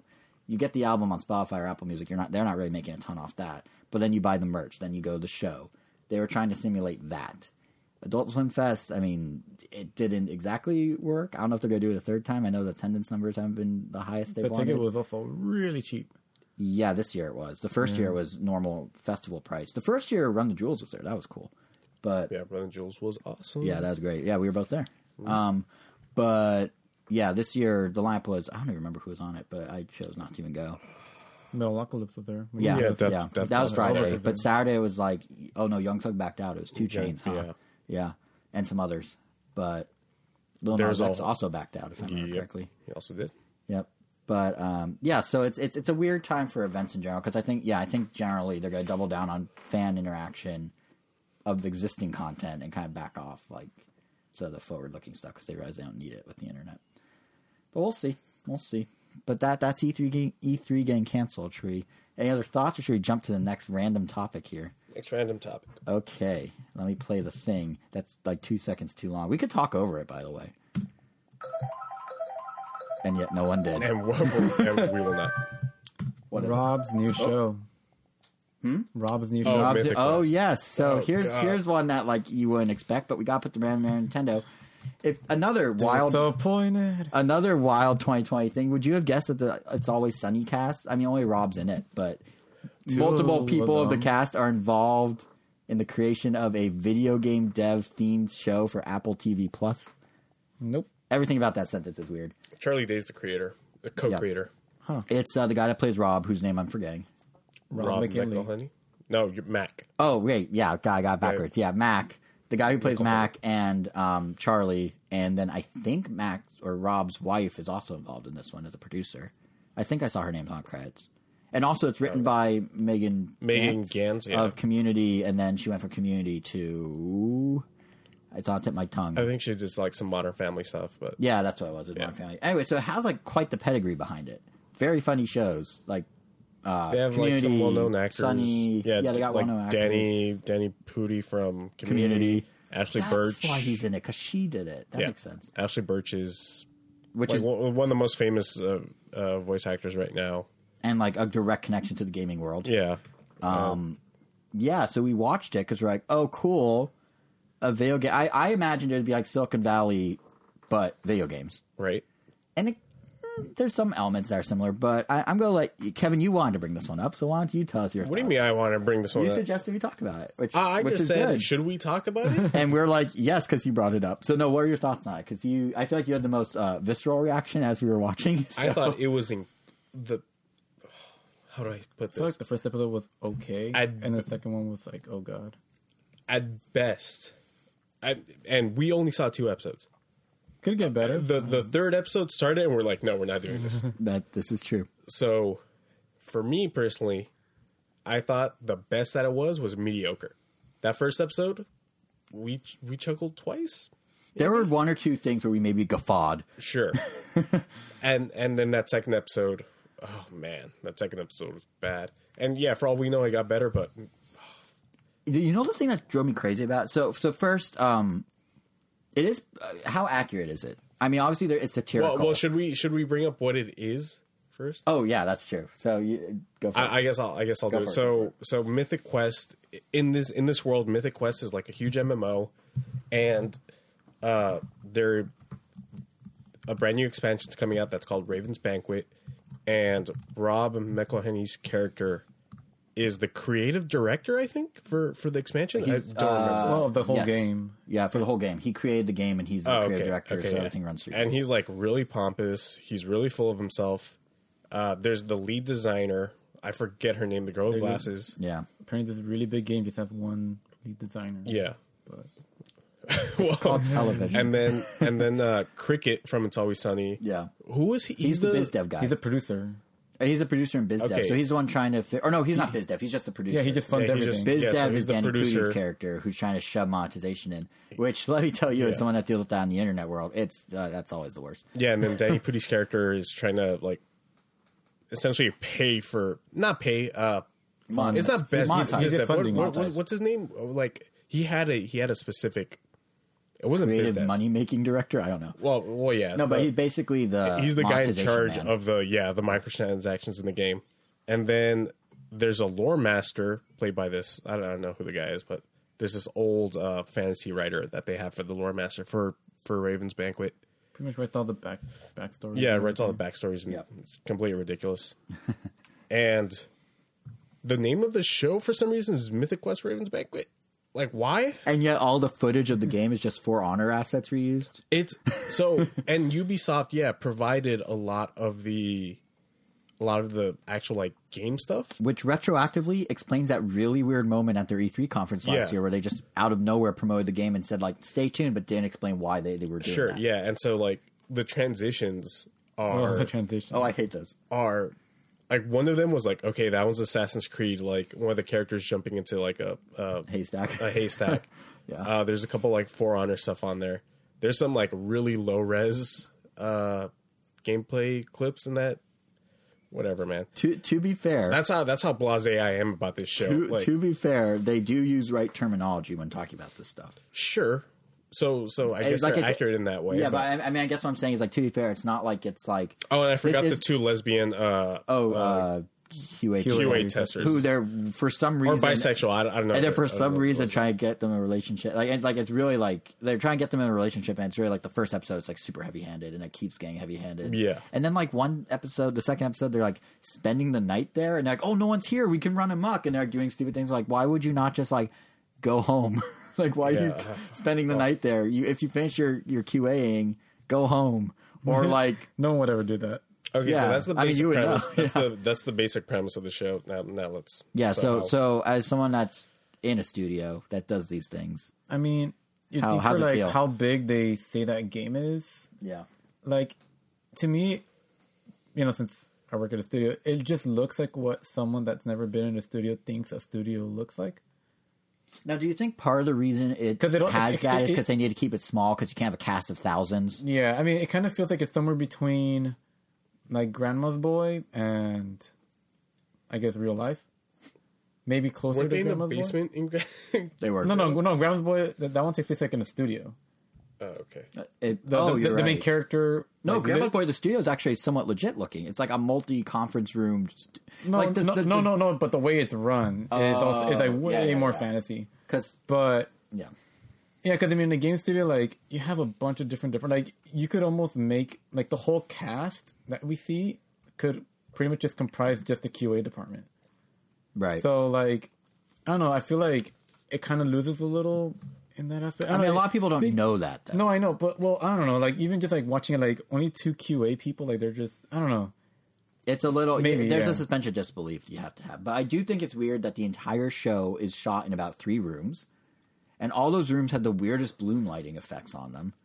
Like I still don't know what you were talking about there. You There's had a an issue with the lighting. In there the is second a episode. I was glow. Like, I don't know what you're Is that talking when we were about. all going like, "What are you talking about?" There is Yeah, listen, it it was bothered me, and it bothers me There's enough 3 of that us, like- of all things I remember from the show, I didn't remember any of the premise, I didn't remember anyone's names, but I remember the bloom lighting. Oh, yeah, like I don't remember. you know, like the Some of the lines you know, the bloom writer guy lighting said and I thought were pretty funny. No, they have a couple good lines. Like, and the nice thing is, it's written in a way where it's not mocking games. It's aware of game culture and it's addressing things from game culture, like monetization in games. That streamer kid. He Oh, sucks. that part. Like the first time he came out, I thought it was funny. I thought it was gonna be just like a one-time joke, but then he also became like their exposition dumper. He somehow became a news reporter. So do you want to explain, Kevin? You have such a way with words. Sure. Would you like to explain this to Sure. our So audience? so they lampoon basically PewDiePie. But basically. So PewDiePie, Twitch streamers, and I guess just gaming YouTube personalities all in one. Yeah. In this like 13-year-old kid, I don't know how old he is. His name is Pootie Shoe, and there's like How'd you remember that? because I hate it so much. That's why. And there were parts where we were like, "Wait, was this kid streaming or is this a YouTube video?" Like they couldn't get that part right. Like we were just confused the entire time. To elaborate, they had a live chat window on top of his video, and he was interacting with the audience. And then the chat ended, or like then he's like, "I'll see you next time," and it cut to what happens when you finish a YouTube video, where it's like, "Watch these other related videos," and had like an outro, and it's like, "Wait." But it had like a player that looked like YouTube. It's like, wait, but he was That's live. kind of the thing though. People can like create like outros and stuff. Let's back on this. Let's back on this. But the video, but it was a video, and it had like click here to it had like to a the click next to- video. yeah. Like, yeah. Well, anyways, they sort. I guess it makes sense in this day and age. Oh yeah, let's poke fun at like Twitch streamers. But he's too big of a character. He's too big of a character. Not only that, but like they make it seem like this kid's Jesus. Like Yeah. Oh, it's like oh, If your you- game's popularity will Literally, the is game's all success, dictated yeah. on this kid. I mean, I hate to say it. If Ninja and the like didn't do the Fortnite stuff, and Like- if celebrities didn't hop on those streams, would Fortnite have blown up to the extent it did as fast as it did? I mean, so if you're but- looking for a quick buck as a biz dev guy, the thing about that, you kind of want that. But kid's the thing opinion. about that is like it's so overly exaggerated. well, yeah, obviously. Because like the most viewers that Ninja ever got was like 200,000, and that's when he was playing with like Drake. And Juju Smith or so, that. so the thing about that, you're and right. then this kid is supposedly getting like millions of viewers at Yeah. the same time for. yeah, no, to that point, Just you're look right. at The almost any thing, Nintendo game, like not a lot of them are like huge streaming successes like Minecraft and Yeah. Five Nights at Freddy's were, and yet they're still selling like gangbusters. yeah, no, I think they needed to figure. They needed a bad guy. He's the bad guy. The idea, Sure, he's the bad guy. but he also doesn't even really feel like a bad guy. He just feels like No, not him, but his decisions. Oh. They needed they needed a foil to everything, and your game. I determine your game success is basically that. And I think what they were doing, and they didn't do a good job clearly, is I think what they were doing is saying the influence of this kid, not so much like the rating, but like you're right, 200,000 people watched Drake, but Fortnite was on Even when every he- news site when that happened. It Sure. was everywhere. So I think they're trying to say that kid is that, but you can't. We're really overanalyzing a silly mean, sitcom, even- but I think, like honestly, I think that was what they were angling for, but they handled it poorly. Yeah, that's. I mean, even when he was supposed to be a foil, like they never made him sound like his decisions were his own. Because like when the whole shovel thing, like they knew exactly, like they already knew what was going to be successful. The foil of anything was just the lead designer who Yeah. wanted to design it herself, but then they're like, no, do it this way. Spoilers for the second episode of a show. I don't Because think like, oh, anyone's if going to you watch. do it this way, like they're gonna hate it, and obviously she does it that way, and everyone hates it, and then they go back to some other design. You know, what I think the bummer about it is. I mean, he was almost just like a plot progressor at that point. Okay, no, go. I was Go gonna for say, the I think bummer. the bummer about the show for me is, like I was saying before, they nailed the like topics. Like it is game stuff that's not mocking gamers or the gaming industry in Sure. a way that's like aggressively like we're on the outside looking in. Sure. Like that's nice, and they have good talent behind it, and they have a good cast, but they just squandered all of it by not quite getting the puzzle pieces correctly like together. Like they have all the elements, they just can't. They couldn't get them to like coalesce or whatever the word is together to like actually become like you know what I mean. This Like might- it's like they lined it up wrong. Yeah, this might get me branded as an SJW or whatever. But one thing that I found completely inconsistent was that lead designer character, The woman? the woman. Yeah, so she's playing the straight man Yep. of the show, and like you're like, okay, she just wants to be known and stuff like that. In the second episode, she calls Cricket a soy boy beta cuck. Oh, yeah. and it was like. I've only spent one episode with this character, but I feel like I understand. But like, she went from They completely changed her character. like right, like And I she get- became and- such a dick in the second episode. And I get that some of that is, again, because they do, on some level, get the gaming community. There is that subset, unfortunately, of gamers who say that stuff when they're trash talking. And I think Right. they're trying to, I see what they're trying to do, but not her character. That didn't make Like sense. it would have made sense for Rob's character, Yeah. or And he maybe had- even Danny Putty's character, Yeah, but yeah, like not for her, her. it was like you're this. It was like huh. they have, like I said, they have all the right pieces. They just couldn't quite put the puzzle together, and that's what's kind of unfortunate because it has potential. All the things are there; they're just not quite right. The like she execution's, shouldn't say it; someone else should say. Yeah, it. someone but else, But the yeah. joke works because there is Right. like the 4chan audience of gamers that for sure Exactly. say stuff like that in normal conversation as if it's not a weird thing to say. yeah. Unfortunately. Yeah, so I don't know. It's a very weird. In a way, I hope it has enough of an audience that gets a second season. It already has a second season. Oh. They halted Apple, production. yeah, because of so- Corona. But see, every topic today is going to tie into Corona in some Yeah. way. But no, I hope they figure it out. Maybe it's just growing pains. And for all we know, they did in like episode 8, but We didn't as get far there. as like, I just don't care. It's, And and that's the problem is like you got to start strong. You got to start strong or have a interesting enough of a. If you're going to not be strong, you got to have enough of a hook. And the problem is, it's basically Silicon Valley. It's a workplace comedy set in. It's not even Silicon Valley. It's a workplace. It's The Office, but a game dev studio. sure, yeah, exactly. Essentially. So right to the point that literally there's two sets. So, Like Silicon Valley, I think did it right. I Silicon agree. Valley, I like- love Silicon Valley. yeah, I even but- thought a lot of people were unhappy. Well, I'm not going to spoil it, but a lot of people didn't like the ending. But I thought it made total sense for Okay, the, I haven't for the seen life it. cycle of Sure. a company up there. But I won't say anything more than that. Those who know what I'm talking about know what I'm talking about. But anyway, Wow. Yeah, was there anything else about to say about Mythic Quest, or do we go to our final randomization? Because I think we're going to two topics definitely left. didn't help that. I mean, yeah. I love Always Sunny in Philadelphia, so like my expectations were high. It's interesting because I love that show and I love video games. Sunny is such an anomaly if you think about it. They've been on for like 14 years, 15 years, and yet they aren't. It's not significantly like, a lot of shows like the characters become super characterizations of themselves. Yeah, and they they start like kind of running on fumes. Yeah, like the Office. Yeah. Around season 6, it was like, oh man. Yeah, or like I'm trying to think. There's another example that's that's something escaping show, me. like, But somehow Sunny has dodged that. Maybe because it was so absurdist to begin with, you can't make it more absurd. The funny thing how is did that, they not run out of the funny ideas? thing is that shows like the characters like they pretend to go on arcs. It's like, oh, like this character's finally learning to like be more selfless and care about others. But like it's kind of like a cartoon. Like everything just resets itself. But even like the Simpsons, Yeah, because there's no character growth. That's what it's it like. is. It's like, yeah. If anything, there's like the opposite of character growth for the characters around them. That's the only way the know Simpsons that are the same, and that's running. Well, granted, it's been around for twice as long, so I'll hold. The only thing that judgment changes is there. just like anyone that the characters interact with just become worse. Like just look Yeah. at Cricket. He went from being a priest to like the resident crackhead. Right. But yeah. Yeah, maybe that's the secret. Also, I like I was like, yeah, that makes sense. That checks out. But maybe that's what it is. You might be right. It might be because they treat this.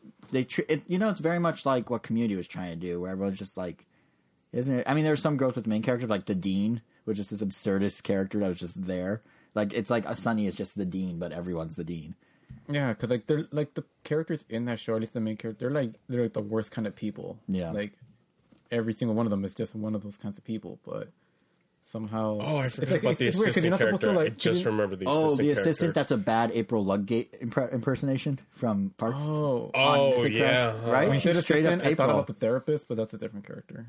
The HR. Oh, yeah, that joke I think was okay. Where like she was telling everybody, "I am not your therapist. I'm just HR." That was okay. Yeah. That was funny. Again, there's good ideas. But no, the assistant of what's his character's name? Rob's character's name. No, so it's Cricket's assistant, but she loves Rob, and so she joined. And that's the joke. But but she also like has all these weird offhand dark comments, and she's basically April from Parks and Rec, but she's blonde.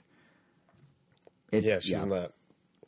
It's very strange. I wouldn't even say she's April. She's just worse than April. Yeah, worse. I like April in Parks. I like everything about Parks. Parks is the best. Anyway, any other thoughts on Mythic Quest before we do one more roll of the thingy? I thought Andy's character in the first season was pretty intolerable. Oh, well, he was designed that way. Yeah, but it was developed that way. He was supposed to be that way. I mean, because he was only supposed to be. He's supposed to be this like. We're talking about Parks, right? Just making sure. Okay, for listeners at home, we're talking about Parks. Yeah, he was supposed to be. He was just a special guest for the first season. Like, if you look at the opening, it says special guest. He was supposed to be like this annoying, like parasite, essentially, that just was like a thorn in everyone's side. He wasn't supposed to become a real thing, but then they realized there's some chemistry there with like maybe what if him and April and that, and then they made him a real cast member when they made the show better from season 2 on. Because season 1's Season 1 was trying hard to be The Office while not being The Office. Season 2 is where it found its own like soul, so to speak, and ran with it. In my opinion, just throwing it out there. Any other thoughts before I hit randomize one more time? I'm afraid to say anything else. No, you go. Yeah, I mean, okay. So there's 2 options left. Let's see what's going to be. Last time we're going to roll this guy. This is a really long time. Mario Kart Tour. Oh, okay. Excuse me. I don't want to. All right. Mario Kart Tour. So, yeah, it's back. I mean, it never left, but it's back in our lives, at least briefly. Because that reminds me. I forgot to delete it. Well, that's his impressions of Mario Kart Tour. But the reason we're bringing it up is Mario Kart Tour, they released 8 months in, as I was saying at the top of the show, the multiplayer mode. And there it goes. And goodbye, Mario Kart Tour. And, so Angel and I tried it. Kevin, I don't know if you've played. I'm never touching that game ever again. Okay. So, well... Oh, you know what? They do have that Detective Baby Rosalina. Okay, yeah, can we talk about that? Before we even get into the game, the one good thing that you should play Mario Kart Tour for is the absurd new riffs on characters they're doing, and I hope some of them spill over into other games. I made a list. I went through and made a list of every single one. I'm just going to read it, and you're going to think it keeps going on forever, and it does, and then some. So here we go. They have Musician Mario, Mario and Peach in special kimono and Hakama outfits, Halloween Rosalina, Pastry Chef Shy Guy, that's a cool one, Vacation Outfit Peach, Santa Mario, Bus Driver Waluigi, Holiday Cheer Daisy, Party Time Rosalina and Reindeer Yoshi in the same tour, Happy, as in like I, as in the Japanese word, Outfit Mario, and Party Time Toad, Wintertime Peach, Baby Cherub Peach, Aurora Rosalina, Hiker Wario, and the best of the bunch, Detective Baby Rosalina, who puts her magnifying glass not on her one exposed eye, but on top of her bangs that are blocking her other eye, because I guess you don't really need to see through the magnifying glass, you just need it for show. And I mean, like, if Pink Gold Peach, or whatever she was called, became a real thing in real Mario Kart, they damn well better put Bus Driver Waluigi in a real Mario Kart. Or Detective Baby Rosalina, or any of them. I doubt that they would put those, but, like, skins are always an option. Yeah, like, in any capacity. Well, I mean, baby Pink Gold Peach. God, that name. Or is it Gold Pink Peach? That's a character, right? It's Metal, Gold metallic. Rose. It's Gold Rose Peach. Yeah, right? She is a separate character entirely in Mario Kart, like normal Mario Kart. So, like, I know, in addition to Metal Mario and Gold Metal and Gold Mario. And now they have, like, dozens more. So I'm just saying, it's like, why can't they just be alternate skins like the Yoshis? But no, because they weigh differently. Right, so as a result, and these guys all have different stats. So, like, get ready. Mario Kart 9, when it comes out, it's just going to be 500 characters, but really only 30. That's my theory. But no, I absolutely think that those would be incorporated as skins. I hope so, like Smash Bros. Style. Yeah. It's not... Even Smash Bros. Already does skins. They're annoying me. Yeah, that too. I don't know what's going on with these mobile games. Like, Nintendo's just throwing all their ideas against the wall. Because Dr. Mario World, they have a similar thing. Every doctor now exists. There's Dr. Drybone Bowser. There's Dr. Fire Mario. Like, I don't understand. It's just Mario with fire powers, but he's separate because they can obviously get the stats. I will say, though, actually, if anyone wants to get back into Dr. Mario World and try out Dr. Fire Mario, Nintendo Online just did something good. I think for the first time since the game came out a year ago, they actually figured out how to ban cheaters. Apparently, a bunch of people were modding the game to just like insta win when you play online, and now that's fixed. So if anyone out there likes Dr. Mario, especially in this time when we should be fighting viruses, go back. It's actually fair now. But anyway, we're here to talk about Mario Kart Tour, not Dr. Mario. So Angel and I tried Mario Kart Tour. I did not play as Detective Baby Rosalina, sadly. But Angel, what do you think? You have put more time into it up front than I did overall. So what's your take as someone who played it for a while and then dropped it and then came back briefly? I know you deleted it again, and but then like dropped it again. Yeah, I saw no difference at all. Really? Yeah, the way, because you have to realize, like, Mario Kart Tour, like, even though you can get good at the game and like there is some like learning curve to the controls, once you get used to here, his chair's just his chair's out. His chair's like, you know what? I shouldn't have this close of contact with humans. 6 feet apart, social separation, or whatever it's called. Try the movie. Go ahead. But in spite of like how good you get at the game, the track design is so simplistic that it pretty much limits what you can really do outside of, I guess, just drifting at the right time. Which honestly, like the range is so wide, it kind of doesn't really matter. It pretty much just comes down to what items you get, which kind of comes down to what track you get, which comes down to what characters you happen to have. So whether you're playing with computers or with real people, it literally doesn't make a difference. If you're playing well, the items will either screw you over or you'll win. So, yeah, when I was playing like with a group of people, I did like maybe 5 or 6 races with like a group of 6, 4, 3, and even a 1v1. It really didn't feel any different from playing with computers. Playing against you felt like I was just playing a time trial. So to be fair, I also was very far behind you. Guys, those controls, like, they've gotten better. When the game first came out, it was not to those controls at all. Once they allowed the toggle for manual drifting, I got a little better with it. I mean, if there was any latency, I didn't notice it, so I guess that's a plus. That's what I was about to say. Is I think it's fun because, like, it's almost like we have the same point, which is the underlying, and this is, I think, Kevin, your point. I'm never touching that again. The underlying core structure of the game, or core gameplay, is still... it's still like, some people love it apparently, but it's just not, it is not clicking with me, and I feel like it didn't necessarily click with you guys based on everything. But what they're doing on top of it with multiplayer, like what they implemented, is actually like kind of nice. Like, it feels like a fully fledged thing. I mean, first of all, they kept the little toads floating around in space when you're on the online lobby screens, which is the best. But in all seriousness, like, what they did is kind of nice. Like, you can play locally, so like me and him could be sitting next to each other here on our iPhones. And we can immediately, he can create a lobby and I'm right in. And it doesn't really, try and figure out is it through the internet or whatever. It just does it, and it just works. And there's no like connecting to your friend or put your iPhones together or pair them or anything like that. It just works, which is nice and kind of un-Nintendo-esque. And then like the actual modes they have are kind of nice too. There are 3 different modes. The Friends one is the one I just mentioned. Then there are standard races where you play against anyone, and those change pretty frequently. That's the other thing I think is kind of cool about it, is they actually rotate what's going on in these races frequently to keep you playing. So standard, it's weirdly 100cc. I don't know why. But the item slot change, like the rules around the item slot change twice a day. So half the day you have like normal item slots. For the other half, you have 2 item slots instead of the normal setup. And, they kind of are giving you some variety to come back. But what's neat, I think, is then they have this gold race thing. What sucks about it is it's part of the gold pass, meaning you have to pay to use it. But that does weed out people. So, like, if there's a huge influx of people coming back to Mario Kart Tour to try multiplayer, as I think Nintendo's anticipating, they literally tweeted when this came out from the Mario Kart account, hey, did you set it up with a My Nintendo account? Good news. If you deleted the app, all your data is still here. Come on back. I mean, not quite in those words, but that's what they were saying. So there's going to be a huge influx of people that don't know what they're doing, like myself. And it is nice that Nintendo and, I guess, DNA or whoever helped make it had the foresight to go, well, there's some real dedicated players that play this every day and are going to get frustrated by that. So, like, why don't we do this gold race setup? It's for the people that really play. It's part of the paid thing, but it's faster. It's 150cc half the time. The other half of the time it's 200cc. The rules rotate double speed, so 4 times a day instead of 2. Each speed has a different item slot rule. So, like, they're trying to give it some variety and make it better for people that are already engaged while also trying to onboard new people. As someone that deals with that sort of onboarding stuff with sites at work, like, I get it, and I think that's a really good way to kind of balance both audiences. So, like, again, the idea behind it's good. It's just the core game is still what it is. I will say, though, going back and playing it, the controls were not as frustrating as I remembered. I mean, they were better in November when I last talked about it on the show, but I don't know if I'm going to necessarily be hooked on it, but I don't see myself never touching it again. I'm not deleting it.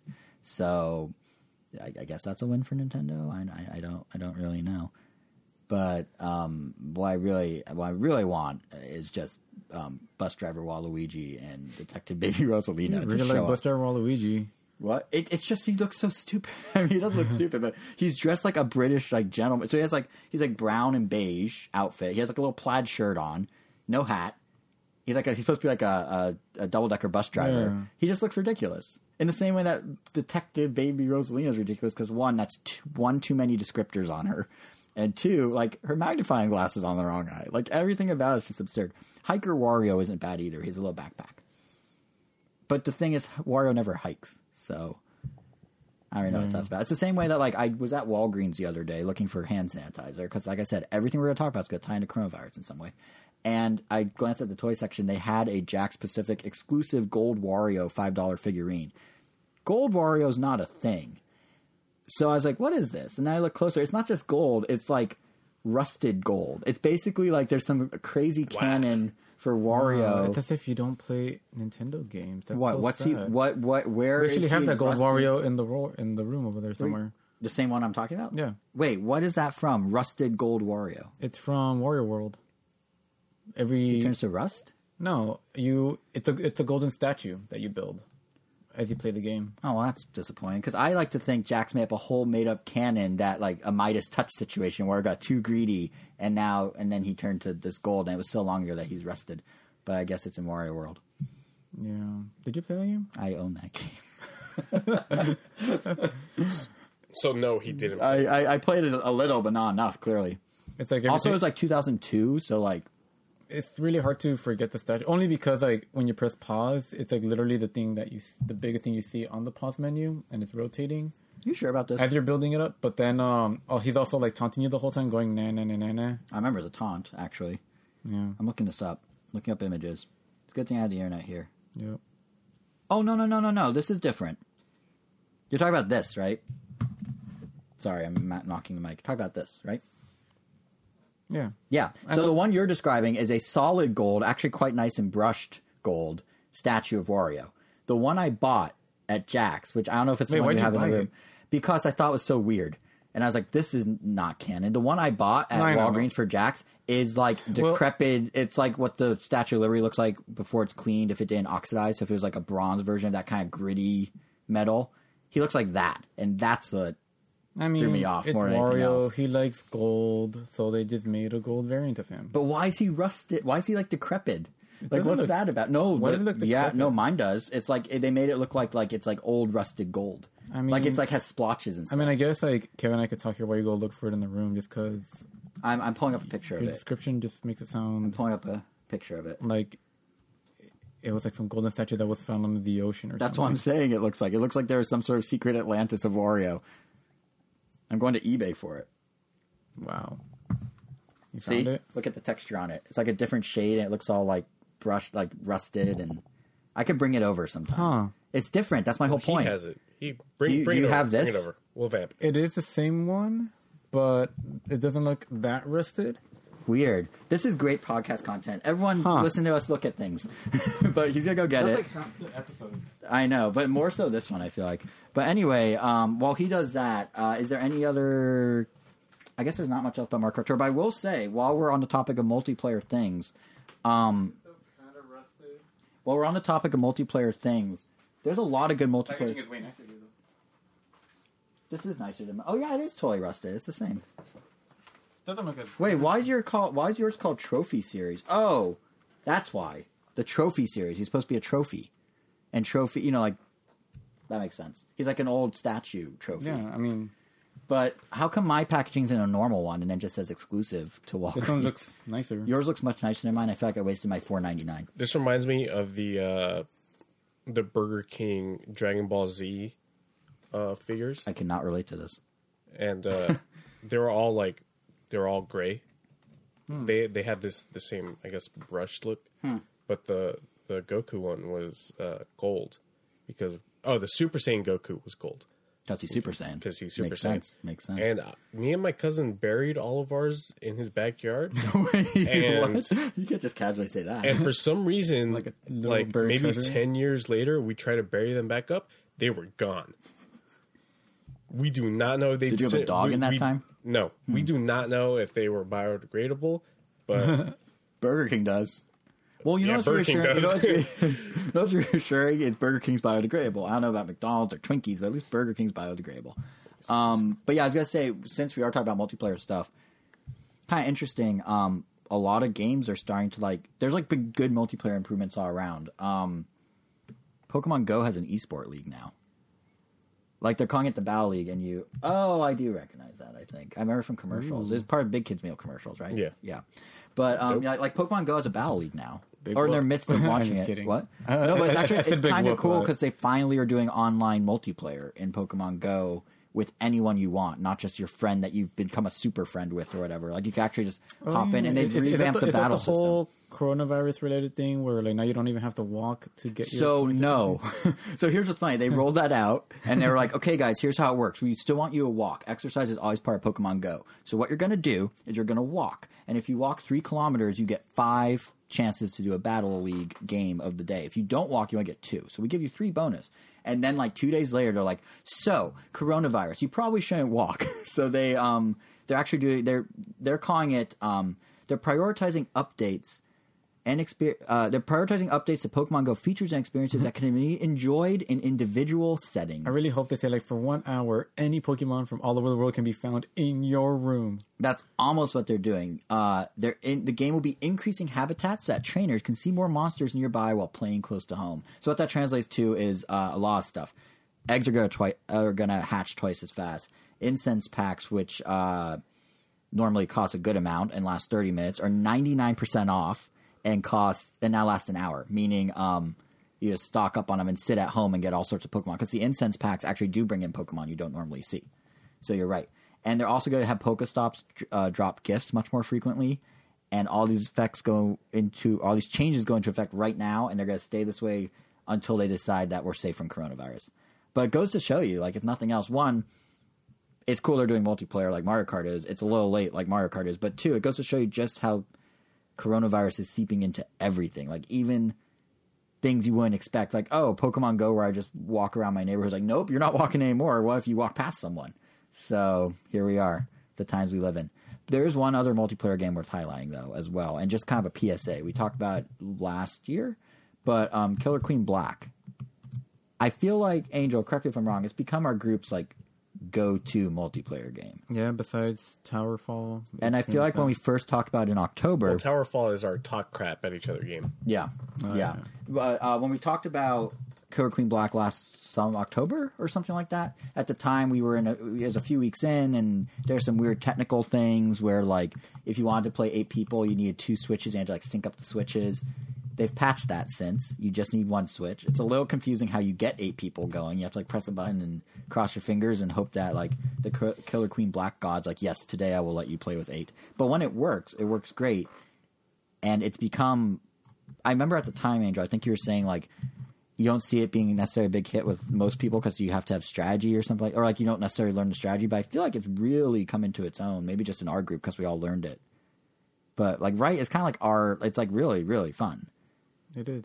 Yeah, so the key reason I'm bringing it up, besides the fact that they fixed these bugs, it has permanently gotten a price drop to only $10. It used to be $20.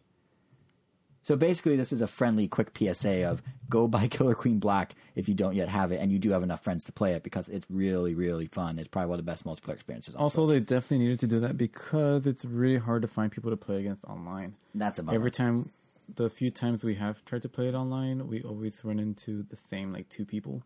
Okay, that's what you meant. We keep like, we'll find someone and then we'll play them, we'll leave them, try to like match up again. Keep getting the same person like every time. And like maybe like one time we got like someone else. Yeah. So, and I feel like part of that is because tie that with the fact that they dropped the price by half. I have a feeling the game didn't perform as well as they were hoping.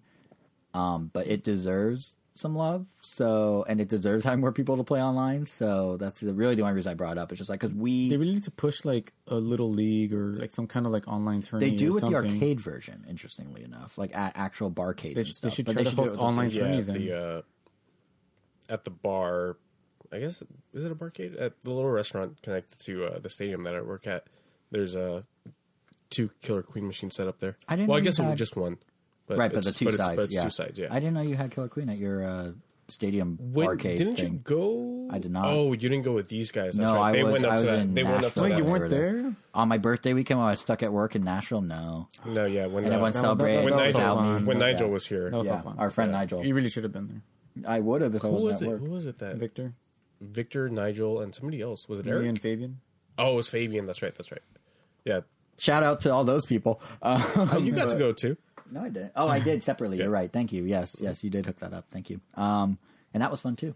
Especially when you spied on us through the security camera. I knew where you guys were. He sends me a text of me and it was Gilbert, me and Gilbert sitting like way up in the stands, just really zoomed in. Like it was as if you're just standing in front of us. It was really weird. But anyway, yeah. So Killer Queen Black, I do think, and I think this is a problem, and we're guilty of this too. But the way that a lot of Nintendo stuff is covered, and the way Nintendo promotes stuff and third parties is, the game comes out, yay, let's talk about it. Or, it's about to come out. Hey, this game looks really cool. Let's talk about it. It comes out. Yay, that's great.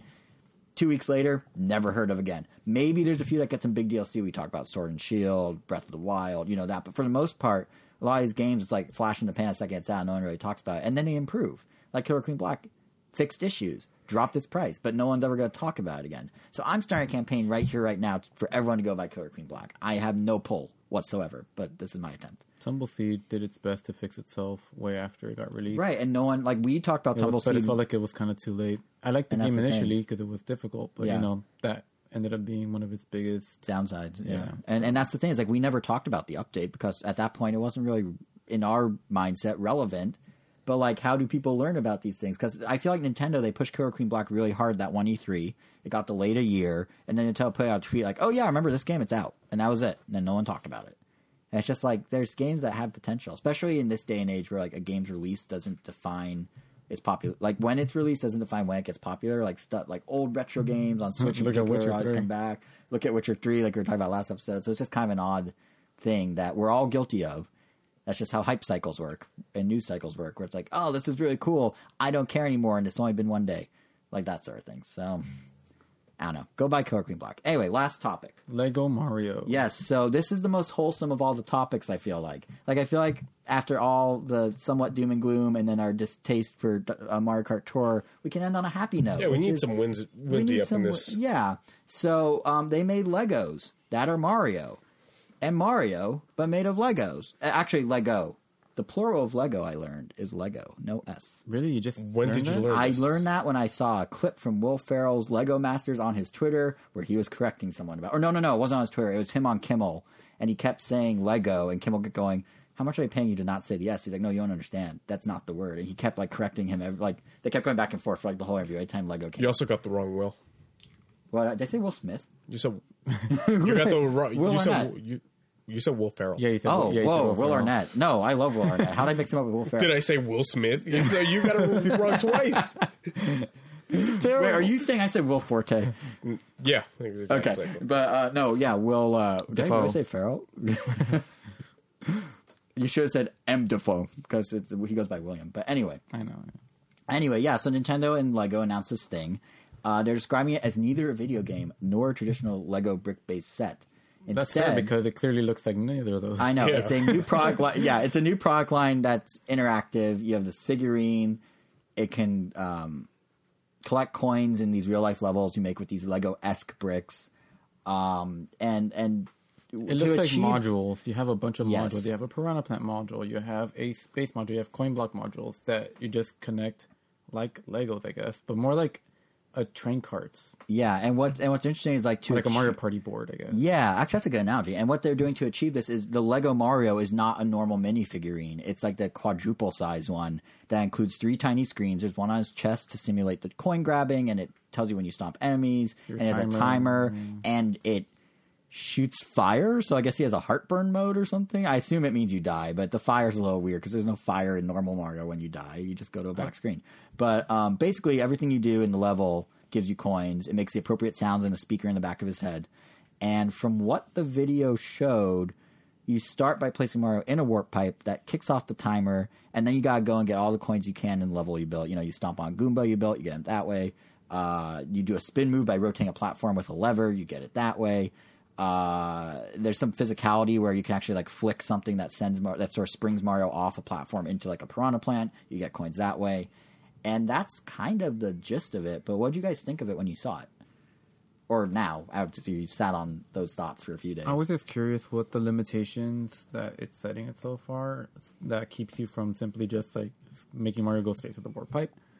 I mean, to the flag at the end. Like, obviously, they have something. Well, it's about who gets the most coins.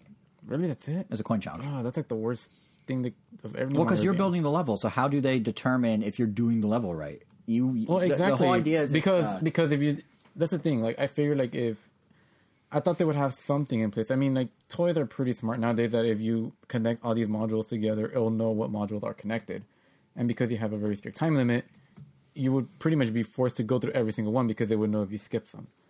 And you know, it might still do that. It might. I so don't it's, actually. so it's kind of like a time trial, and like kind of like I don't know. I guess it'd be almost like a puzzle. So it's like, all right, you have to take the path, you have to do the spin, you have to pretty much make sure you do everything as fast as possible to get to the end. I mean, that's what I first assumed. If it's just about getting coins, I may be wrong. There may be, but more it's also to it. clearly not aimed at us. That's the thing that Like- kind of.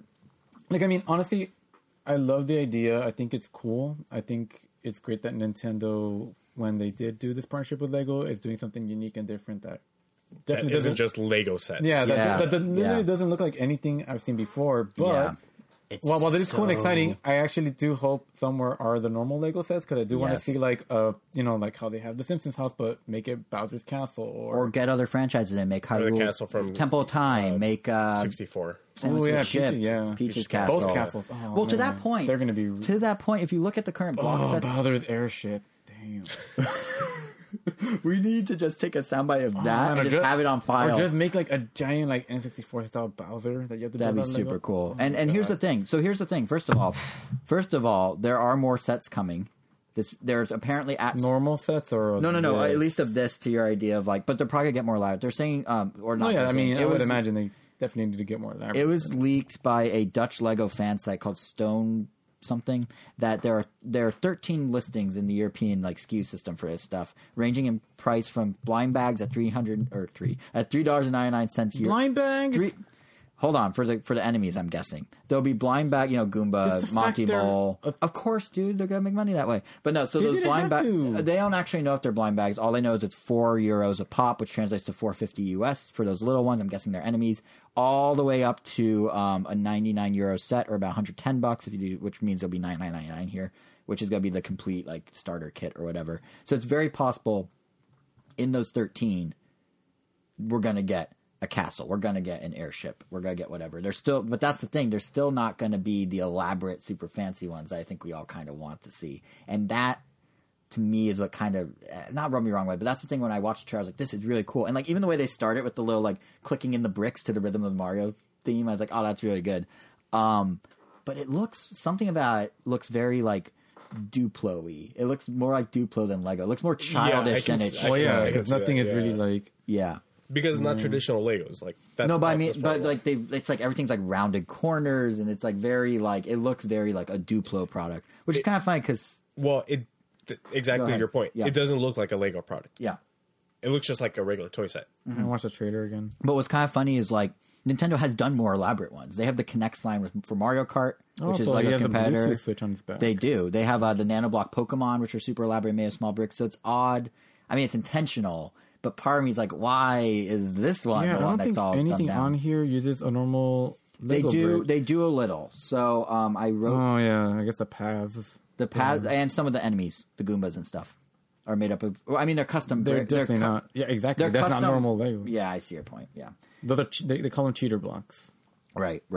But like, it's interesting. Like, if you ignore the Target demo and what we may want as adult fans, and just focus in on terrible. what it is. No. If you ignore that, like, it's actually. I was gonna say the opposite. You gotta give them credit where it's due, because like I did. they're letting. You said it's terrible, right?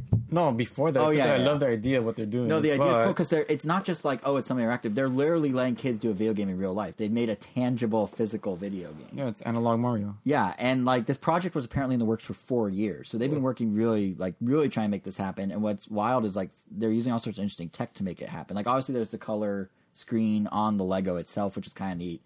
I wouldn't mind just having that Mario and that. Right? That's what I'm thinking too. But in the same way that they've kind of done like unique, Freaky. cool stuff with Labo and Ring Fit, where they essentially gamified a common object, a cardboard, a lap band thing, and now Lego bricks, although not quite. They're doing the same thing. And there's this interview with I guess he's the digital design manager for this whole project, a guy named Jonathan Bennick.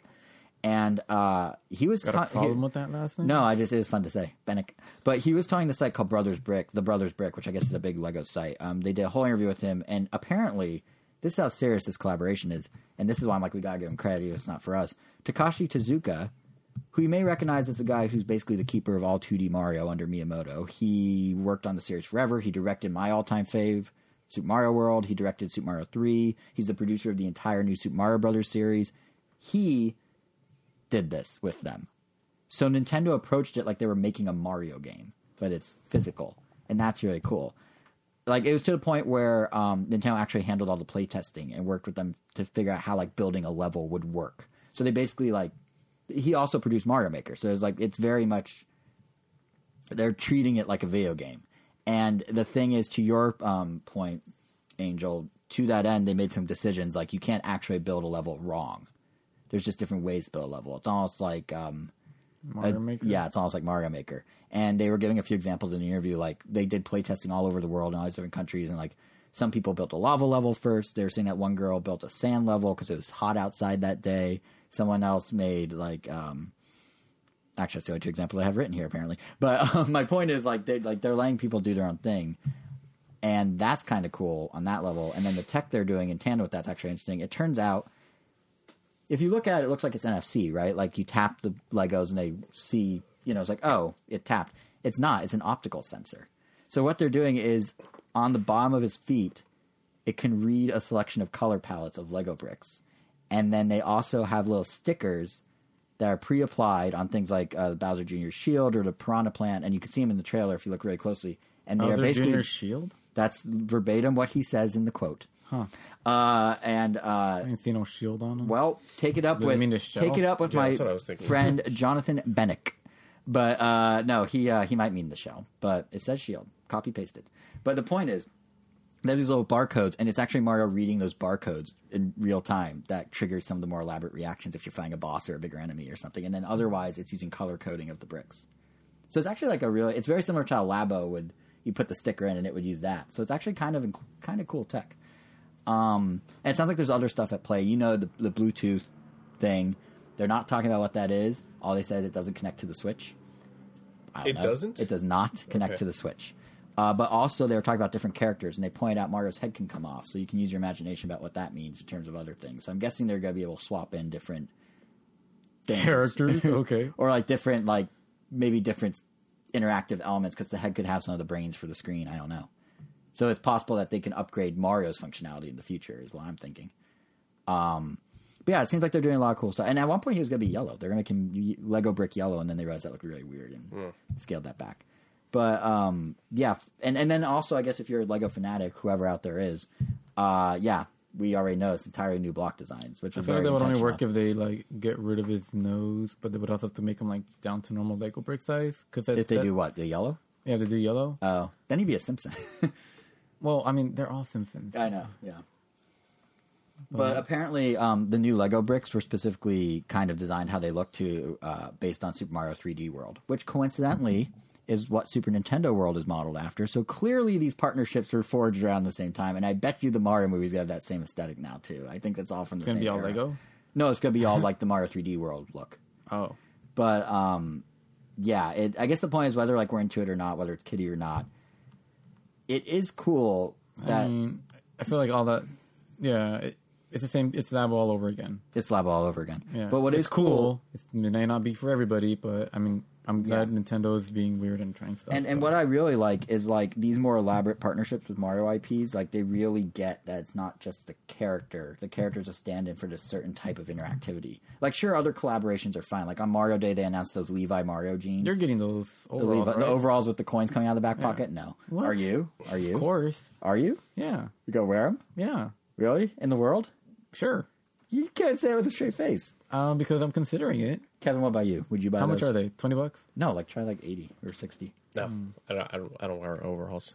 Neither do I don't have anything against them. I just don't wear them. I don't wear them either. I wore them in Maybe- the may- Oshkosh Bagosh days when I was a small child. But I mean, maybe I'm going to go paint a fence or something. you're gonna paint a fence in your Mario jeans and ruin them, Mario overalls and ruin That's them, what overalls are for, right? For working? or for bopping on turtles, I guess. I don't know. The I've worker never worn man's them. uniform. But anyway, Wait, so is that can? Are we to believe that when he collects them, he puts them in his back pocket? I think he shoves them in every surface he can. Like, 'cause is he has that a is lot that of where they them. come? Where do they go otherwise? Actually, this is a really good question. Where do the coins go? I guess it's Well, I pocket. guess his back pocket. I guess that's canon that's a now. lot of. I guess so. But the that's interesting. But yeah, the point I was getting at with the Levi's and stuff, like those collaborations are cool. And like the Uniqlo line did really well for them, so much that they did 2 more lines after that. And like the Vans one was super hot the summer it came out. But it's just giving existing fans a way to kind of show their fandom. It's very much the Comic-Con thing I was saying earlier. What's cool about Super Nintendo World and the Lego Mario thing and all that is it goes beyond that. Like you can be into Legos and then maybe check out Lego Mario. You can be into, as a younger kid, or your Duplo's an upgrade. You can be at Universal Studios and be like, oh, this power-up wristband thing's really interesting, and have fun at Super Nintendo World, and then maybe make your way further into Nintendo fandom. So these are like very forward-thinking, and I think that's what's very interesting. Is like it's like Nintendo has 2 tracks. They have just we'll license their stuff out like Disney does and just make some merch money off existing fans. But this other track where they're actually doing interesting new things, different things, innovative, you could say, things is the much more fascinating one. They're basically taking what we, or at least I, have always liked about Nintendo, weird Nintendo, and applying it outside of just games, which is super cool, in my opinion. So yeah, I'm probably going to buy like at least the Mario just to say I have it. It'll be interesting to see how much they support it. Yeah, right? That's the thing. Like, are they going to do a Series 2 or are they going to do a Series 3? Probably just a one and done. Maybe. I don't know if it sells well. We'll say I give this 3 series tops. Yeah. How many rounds did Labo go? 3. But the difference with Lego is it's a very established brand. Labo, you're trying to sell kids on cardboard. And STEM Sure. toys. Lego's like the biggest toy brand in the world. So there's a chance it could blow up. But it's so different from regular Legos that who knows. I do think it opens an interesting opportunity for them to flip this a little. Like if they can do a Lego Mario, they could do a Lego Mario game. Because let's say Alpha Dream. Oh boy, they went under, right? Or supposedly they closed. That was the report a year ago. This developers of Mario and Luigi, the series. Right. If that's the case, and Nintendo decides to sunset the Mario and Luigi games because they don't have their dev studio that's made all of them, there's a nice void there for a meta parody game to show up, and it will be a different genre, but it feels that same. Of the Lego games? Traveler's Tales. Traveler's Tales, okay. But it basically it lets them do a different genre of Mario, create a different type of game, do a crossover with a very popular series, and kind of hit the self-aware Mario game void or mark that Mario and Luigi may no longer do. So I'm kind of may no longer have. So I'm kind of hopeful they do that. I'm really curious to see how that would look through the lens of Traveler Tales every game they ever do. And those Lego games are supposedly, I've played a couple times, but I never actually played them, but they're apparently pretty fun. And if you're a fan of the thing they're parodying, they do a very good job and a lot of deep jokes and Easter eggs and stuff. So I'd be cool with that. Maybe that's something that's kind of layered to see in tandem with the toys. I don't know. They haven't even said when the toys are coming out, so.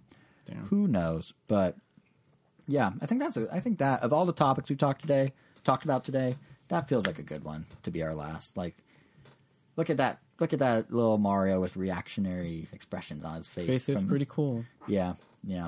I'd be okay if they made it a clock. A lot of people when the teaser came out on Mario Day were like, "Oh, I hope it's not just a clock." That was a real thing people were saying, just a big Lego themed Mario clock. But if you had that little Lego figurine and you can charge it. Next to your bed and you're a kid, and it also showed you the time. Mario's eyes would wake up when your alarm clock goes up. Yeah, that would actually it'd be almost like a Mario Furby without the annoyance. They should. Hey not Hasbro. Hey Lego. Not that you're listening, but you should do that as a charging mode. Kids would eat that up. Have Mario wake you up. But anyway, I don't know if there's any other topics you guys want to talk about. I've retired the item block. It has expired. I think that's it, right? Yeah, I think that's it. All right, so that does it for this episode. We'll be back 2 weeks' time on March 29th, assuming we all survive the next few weeks. I hope everyone stays safe out there. But it's going to be a good episode, I think, because it's going to be pretty Animal Crossing-tastic. We're going to have impressions of New Horizons, the latest news, whatever it may be. Rumor is we're finally getting the long delayed Nintendo Direct. I forgot which site reported it, but they were saying this coming week is an Indie World presentation, perhaps, and then the week of the 26th will be a Direct. If that's the case, you can expect all our analysis. If that's not the case, we're just going to talk about how much we love bug catching and Animal Crossing, I guess. But to make sure you don't miss it, you can follow us on Twitter at Ram Nintendo. You can subscribe to us on every platform you can think of. We are on Apple Podcasts, Google Podcasts, which I now realize I think Google Podcasts is still called Google Music. Or Google Plus Music or whatever. It's not actually called Google Podcasts yet. They said they're going to rebrand it, and then they didn't, and I keep using the brand that's not official yet. Anyway, it's on those. It's on Spotify. It's on Stitcher. It's on TuneIn. It's on Pandora. We are on all those things. We are on YouTube. Our channel is RamNintendo.com. Individually, you can find us on the internet. I am on the Twitter, specifically the Twitters of the internet. I am JSR7. Angel is Weiro, WEIRO_O. Kevin is KVN Gomez. Kevin, I won't trample on it this time. The last word. Wash your hands, people.